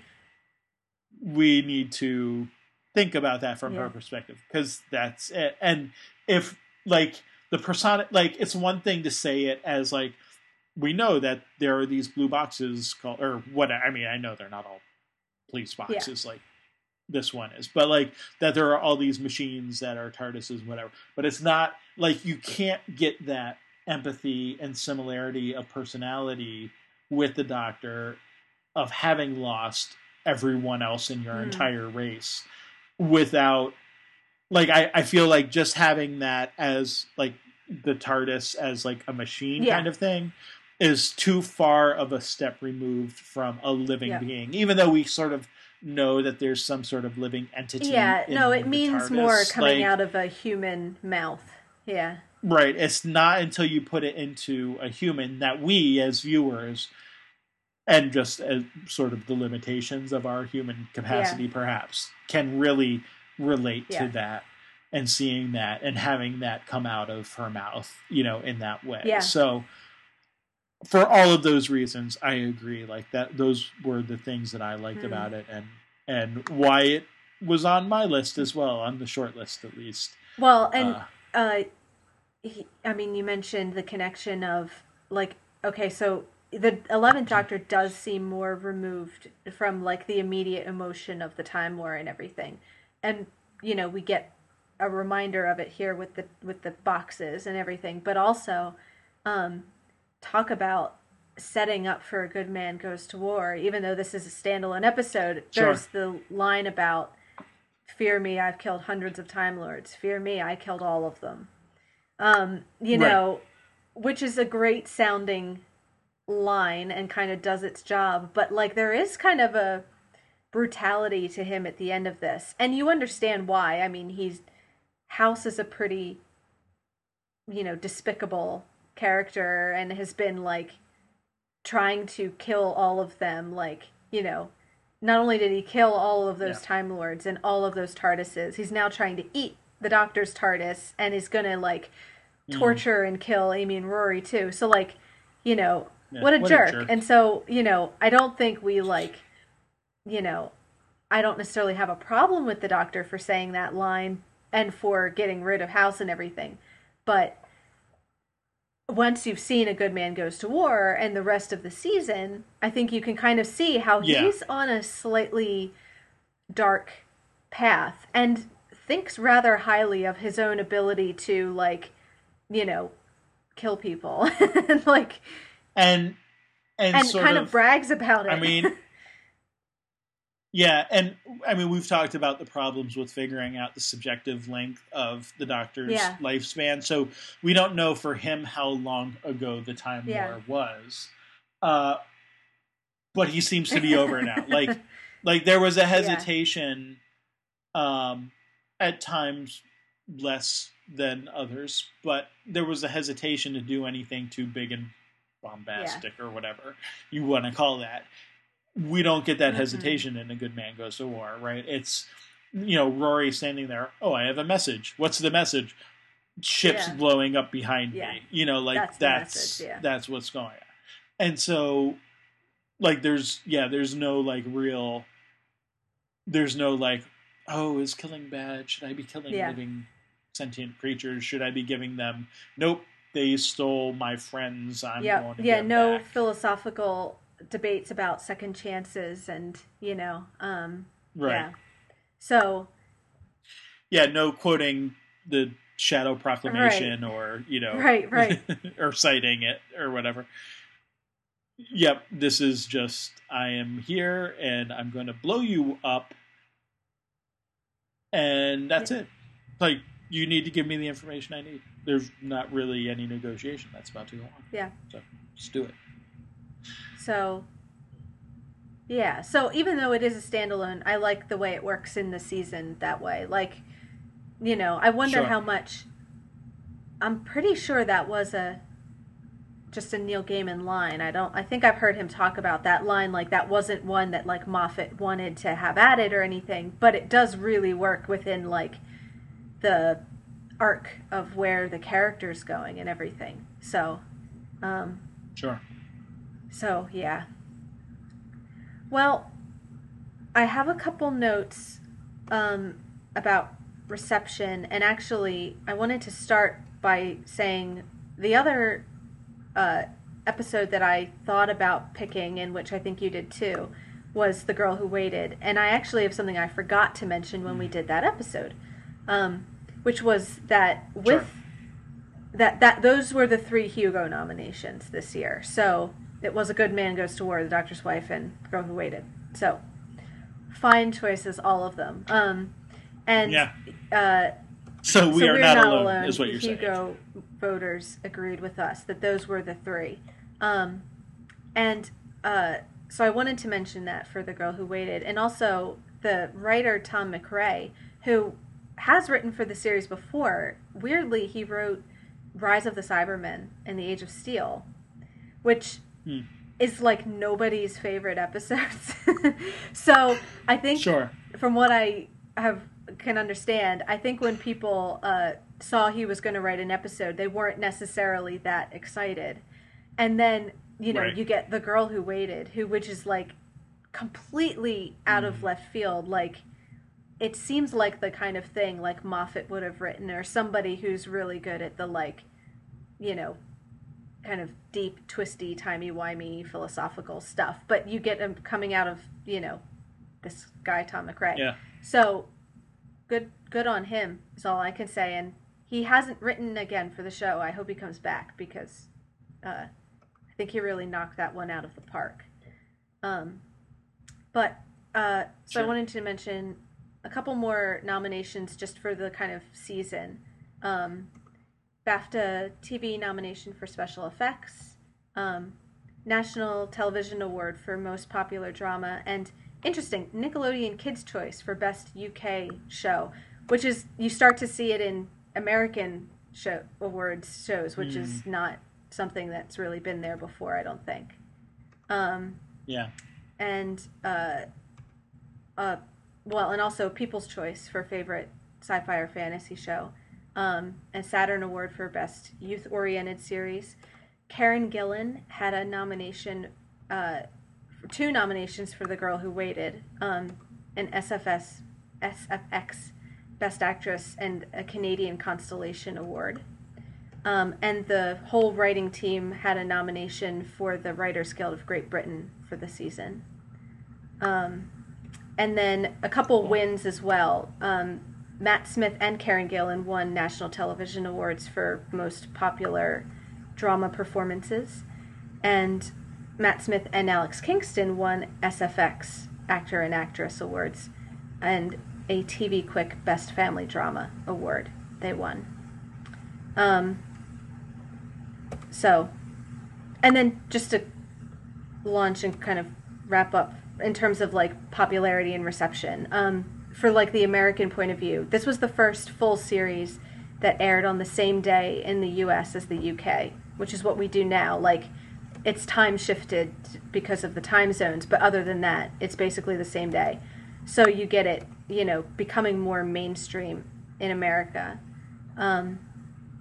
They added the special little Amy introduction to the US broadcast, which is the only season they did this for. So you can kind of see them using that as like a way to get new viewers in. But once people start watching, they drop it. So they don't do that for season 7. Yeah, I was going to say, did they even do it all through They this do whole it season? for the whole season, but it's the only season. Okay. Yeah.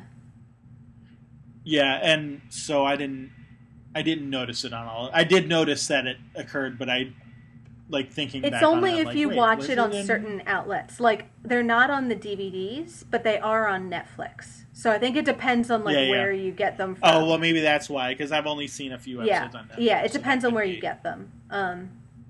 So I think they did that on BBC America, and that must be where Netflix got its content from or something. Probably, I would imagine. So, in general popularity, it had strong and steady figures in the UK, and it contributed to BBC America's highest third quarter to date. And it was also the show, and specifically season 6, was the most downloaded show of 2011 on iTunes in the US. So, kind of exploding in popularity over here. And in terms of like the critical reception, I think it had a bit more uneven than Series 5, probably because it's a bit more experimental. So you're going to get like, at the same time as Moffat's like messing with the format and doing all sorts of crazy things, you're going to get people saying, oh, we wish it was, the same way it had been before. But you also get like the vocal but minority anti-Moffat crowd starts to crop up too. So there's that. And part of that is the gender stuff that we talked about, but also with his experimental stuff, like people start to get on his case about like the puzzle box storytelling, which went from like being in self-contained episodes to being like the whole season, so suddenly the whole season is structured like Blink rather than like just one episode.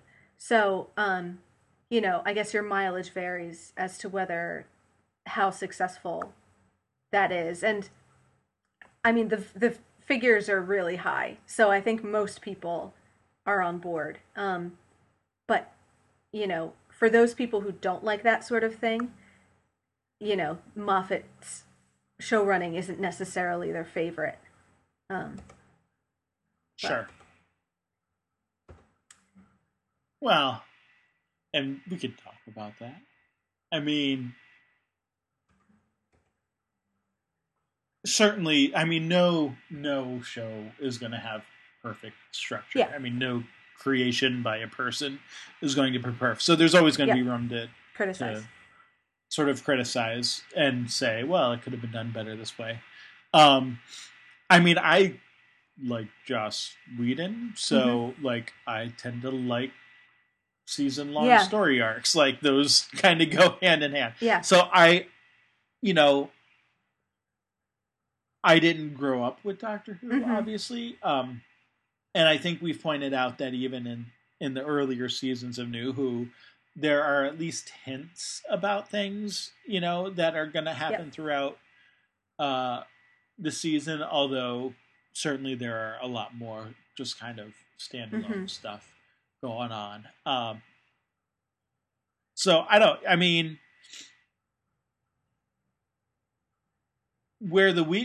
kind of feel like where the weaknesses were in this season weren't structural, but were with particular stories, like Curse of the Black Spot. Like, I don't think that having a standalone story at that particular point in the season was necessarily bad.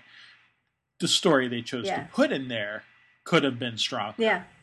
You know what I mean? So, like, that kind of I think thing. You're probably right. Like, because the problem, you can find things to criticize about, like, the major plot episodes, like, the opening ones and A Good Man Goes to War and Let's Kill Hitler and the finale and everything, but like really those are the stronger episodes with maybe the Doctor's Wife is strong.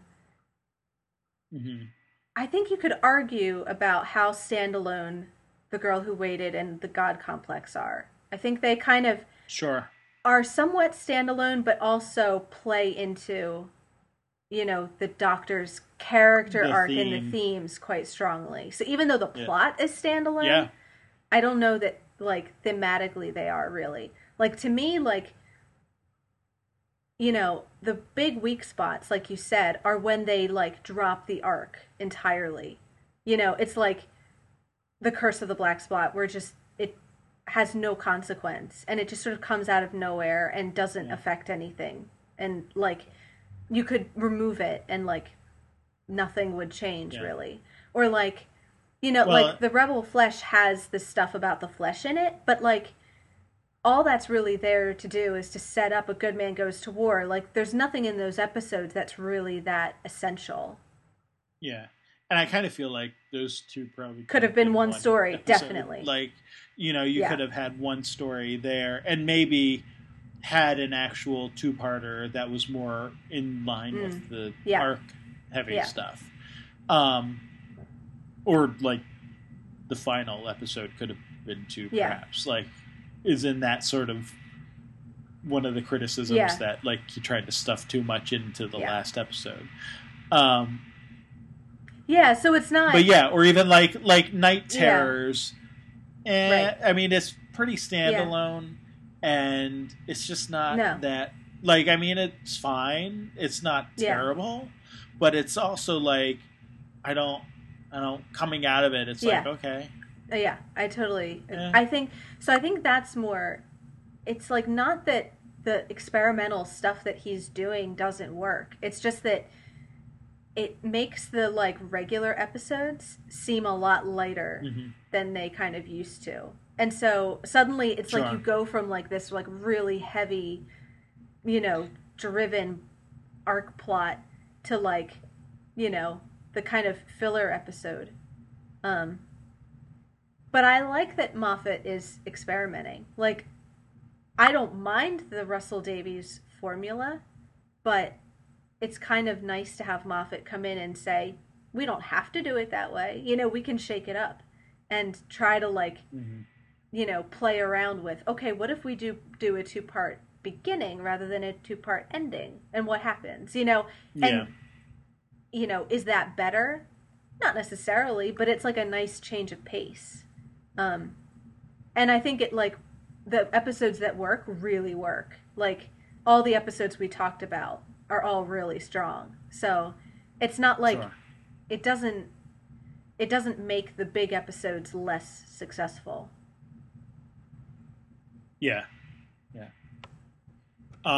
Well, on that note, so let me just say, but there is reaction as to how successful that is. So Moffat will continue experimenting, but his next experiment is to go the opposite direction.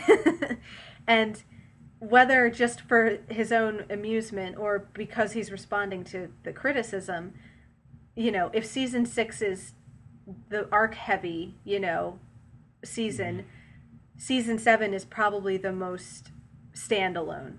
And that's not to say that there isn't any arc at all, or that there won't be any like plot to follow, but it's more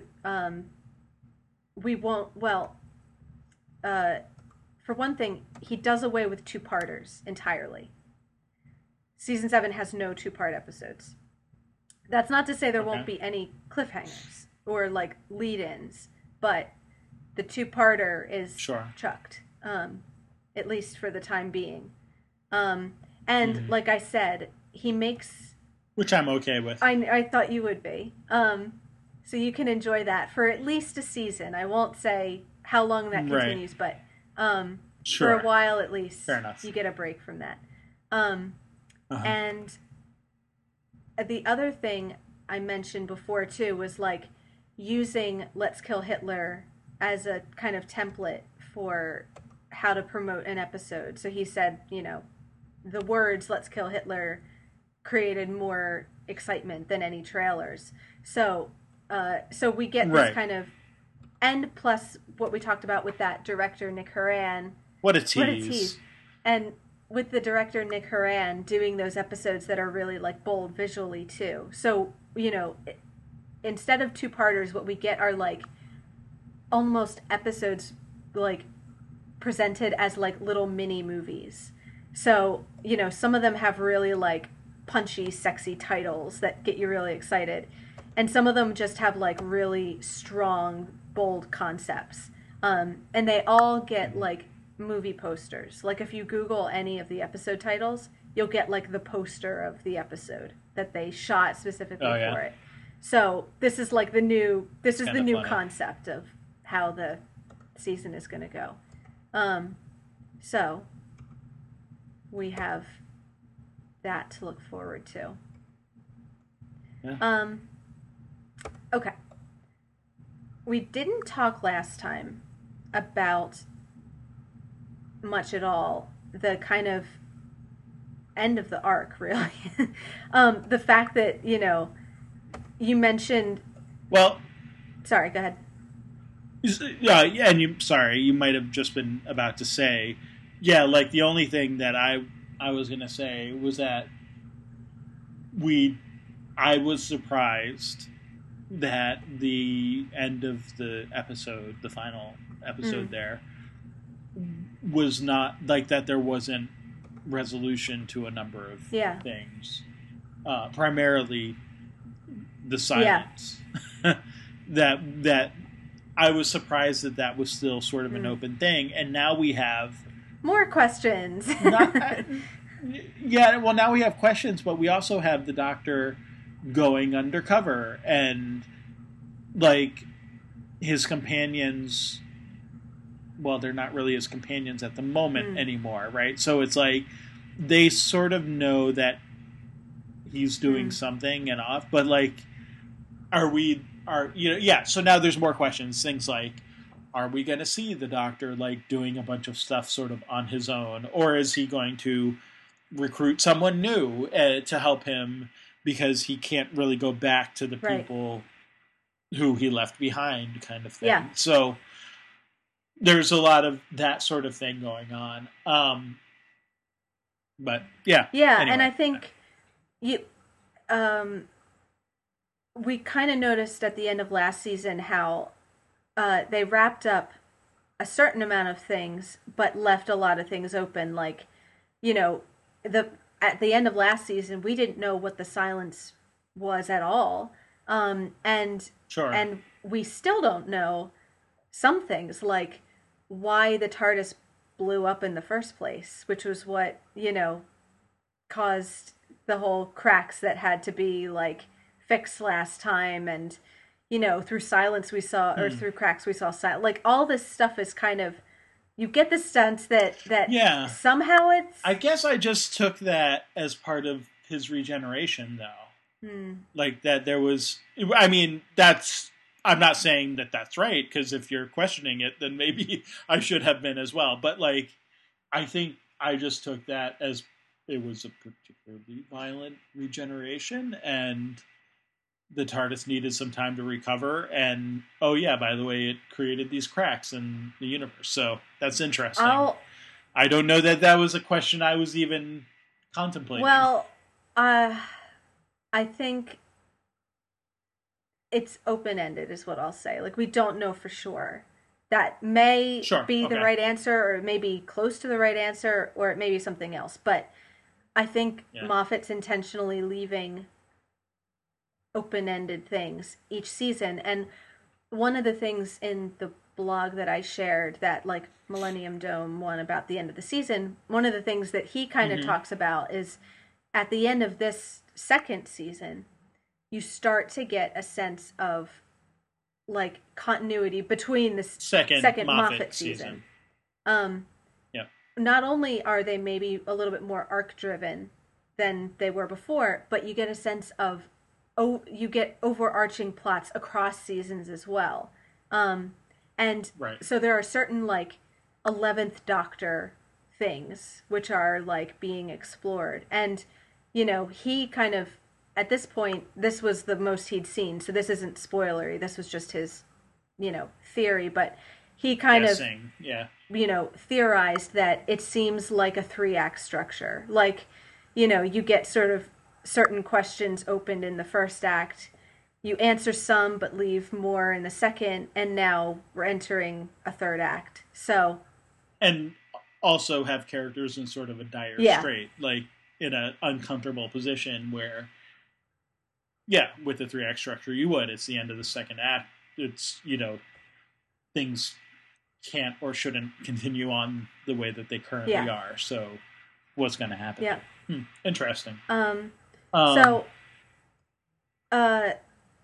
So that brings up an interesting point. So then, did he know how long Matt Smith was going to be the Doctor at the beginning of, like, if that's, I do remember reading that because I did actually go back and read the thing, but I don't know.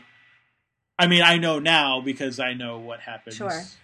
Yeah. With season 12. I mean, I don't know details, but I know that there's a new Doctor in season 12. So I don't know the details season 8, about you that. mean?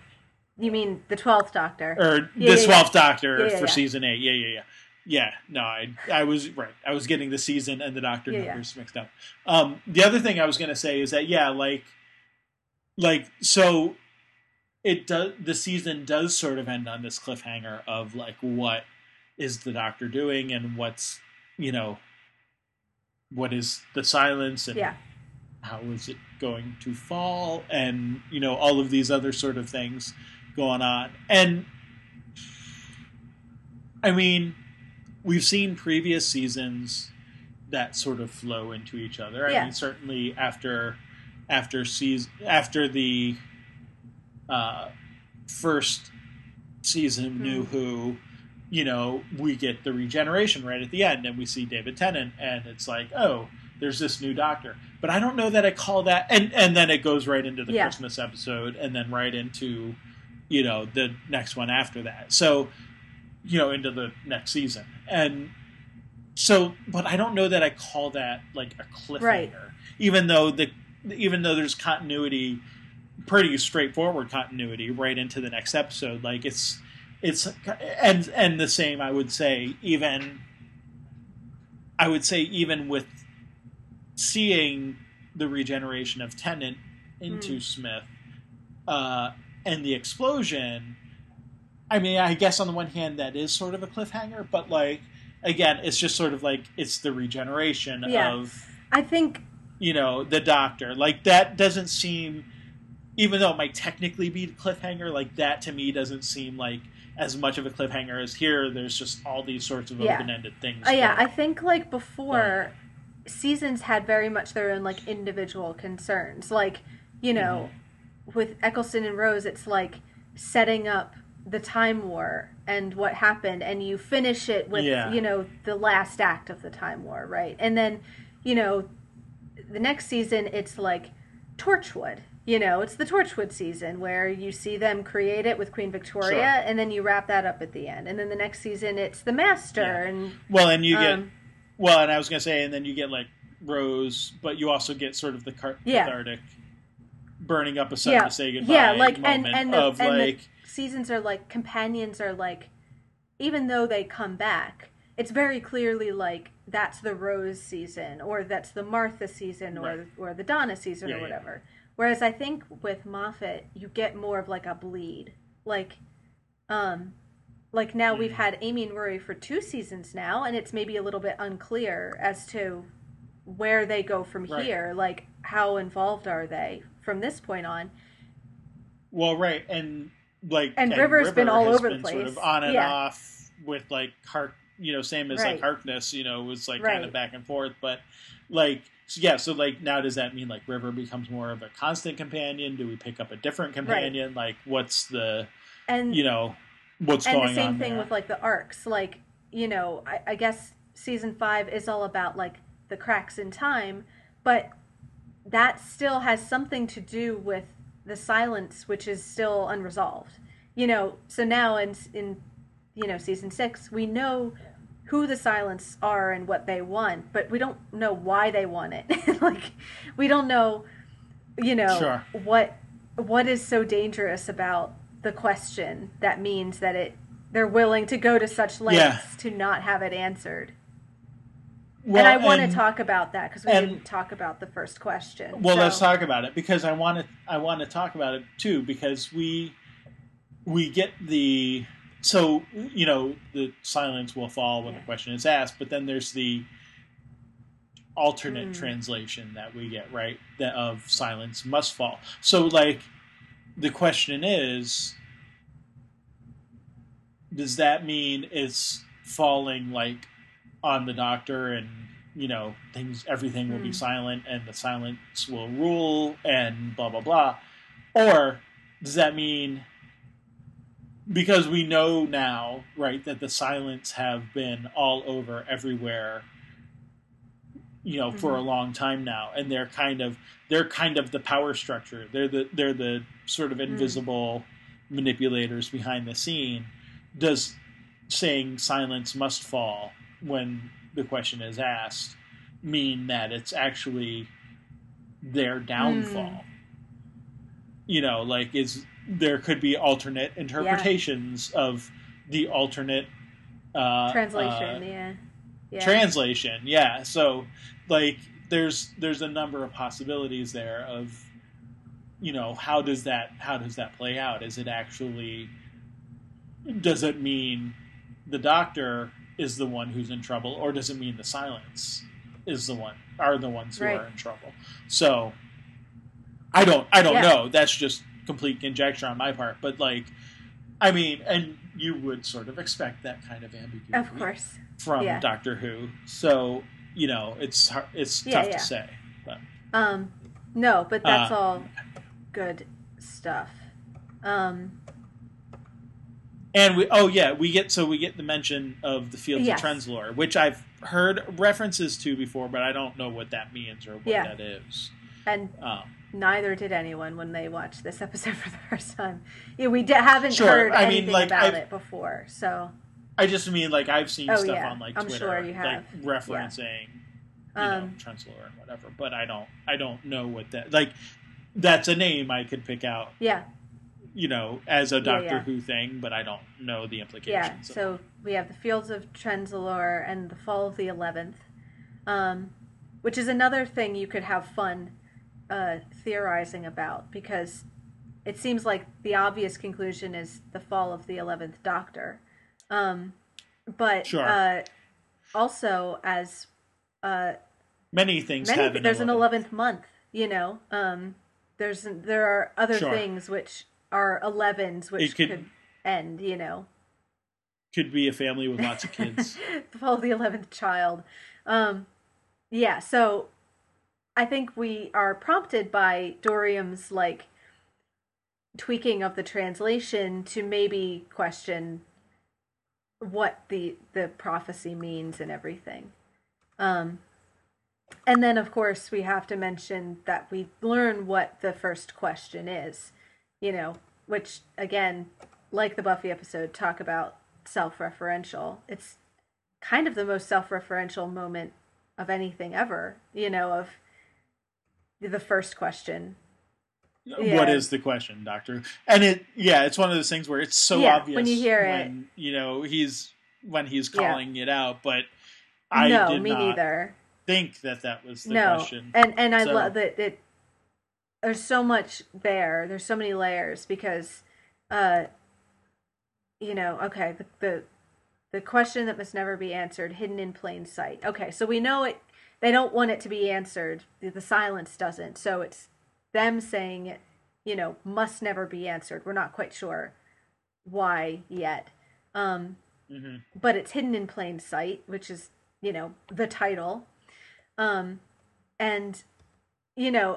notion that the question must never be answered from a storytelling point of view. There were people up in arms about hearing this and freaking out over the notion that Stephen Moffat would tell us the Doctor's name. And maybe even more than that. People get upset. They do. Anyway, but there is a sense of wanting there to always be. How much information about the Doctor would be too much information? So maybe his name is less important, but just the question of Doctor who is he? What is his origin? What is he really? Where did he really come from? And I just mean abstractly, is there is there a sense in which that question must never be answered? Would that be the death of the show?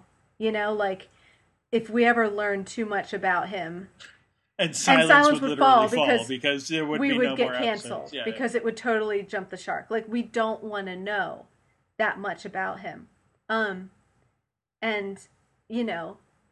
that is a very literal fear there, which, so I understand why people get upset, but then you also see that Moffat knows that, and that's why he's playing with it. So you have to kind of go, well, right. Clearly he's aware of this if he's writing it in, I don't think he's going to make the Doctor's name Jeff and tell us, every, minute detail about his origin story. He knows what he's doing. Yeah. But I think it's playing on that, literal, that kind of Jeff. Dr. Jeff. And, so the question you've been running from all your life, again, there's something about his past, which is, why was it that he stole that TARDIS? Why did he leave his people and run away and become who he is? Sure. And so then you get the big Doctor Who, he's shouting the title of the show, at the end. Doctor and then, Who. Okay, you're going to reference the title, so we might as well totally break the fourth wall. So you get Matt Smith looking straight out into the camera, totally, confronting the audience, yeah, we're talking about the show, what of it? So it's just a great ending. And like I said, if you don't like the meta stuff, then you probably hate that, but I love it. So oh yeah. No, I do too. So if you don't, well, I mean, it's so I guess, and I enjoyed reading that part of that blog post that you sent too, because it didn't really occur to me on that level. So I like that there does need to be sort of some mystery about it, and that's always the thing about good stories, is that they don't necessarily always answer all your questions. You don't want them to. You want it to continue living sort of in your imagination. So yeah, I like that as well. And there's also job security reason why you want to not answer the question. We're coming up on the 50th anniversary here, so we want this thing to go for another 50 years. Sure. We're not looking to end it anytime soon. So, but I think people misunderstood what Moffat was doing there and thought that he was doing the very thing he's playing. He's kind of adding mystery, but playing with the danger of learning too much. And I think people mistook that for actually learning too much. Well, and speaking of revealing things, there's obviously the fact that the Doctor whispers, something to River during the sort of makeshift wedding ceremony, and it turns out not to have been his name. No, but she does say before that she knows his name, and and had learned it at some point. Right. So we know that at some point she learns, or will learn, or has learned his name. How literally do we take that question, Doctor Who? Does that mean who he is in the sense of as a person, or does that literally just mean his name? Remember Madame de Pompadour? It's more than just a secret, isn't it? So Moffat's been teasing this for a long time. Sure. So there's something significant about who the Doctor is, either in his person or in his very name itself. Right. Yeah, it's good questions. Any other final thoughts on the season? I know there's probably plenty. We could probably talk about a long time, but... I had just one other quick thing. I don't have a ton more to say about the parenting theme because I think we kind of talked about it in the episodes. But I Sure. just recently saw Yeah. this quote for the first time, so I thought I'd share it. That when Davies was asked about the difference between his Doctor Who and Moffat's, what he said was that Moffat's stories are all about being a parent, which I thought was really interesting. What a strange thing to pick, but that's what he chose. And Moffat responded to that by saying, I used to write about dating, then about being married. I'm good at writing about what I'm doing. So the idea being if he's raising kids and writing Doctor Who, then that's what his stories turn out to be. So they seem to agree that that's Sure. like, and I think we can see that with the fact that Amy's story starts with her as the child relationship to the Doctor. It's just an interesting, I don't know whether I would say that is the difference between them, but certainly it's a big one. And then, I mean, Yeah. for the characters, I think we talked about them a lot. I don't know. I guess the only thing I want to say about Matt Smith is just him developing his characterization. Like, I think you can see him really become a lot more confident this season. Like, it's less David Tennant influenced and more his own thing. Like, just his very... I think you really see it when he comes back in A Christmas Carol and in the first couple episodes when he's had some time away to kind of think about it. He's got like a very specific mannered characterization that's really kind of unique. So it's nice to see him kind of like blossoming with the role and everything. Sure. So unless there's any other thoughts that you had, that was kind of everything I had. Yeah. No, I think I'm good at this point. I'm curious to see, what the Doctor does next and where we move on with the idea of the silence and stuff. All right. I guess we'll see that. Although that'll have to actually wait another week Well, because next week we are going to be sharing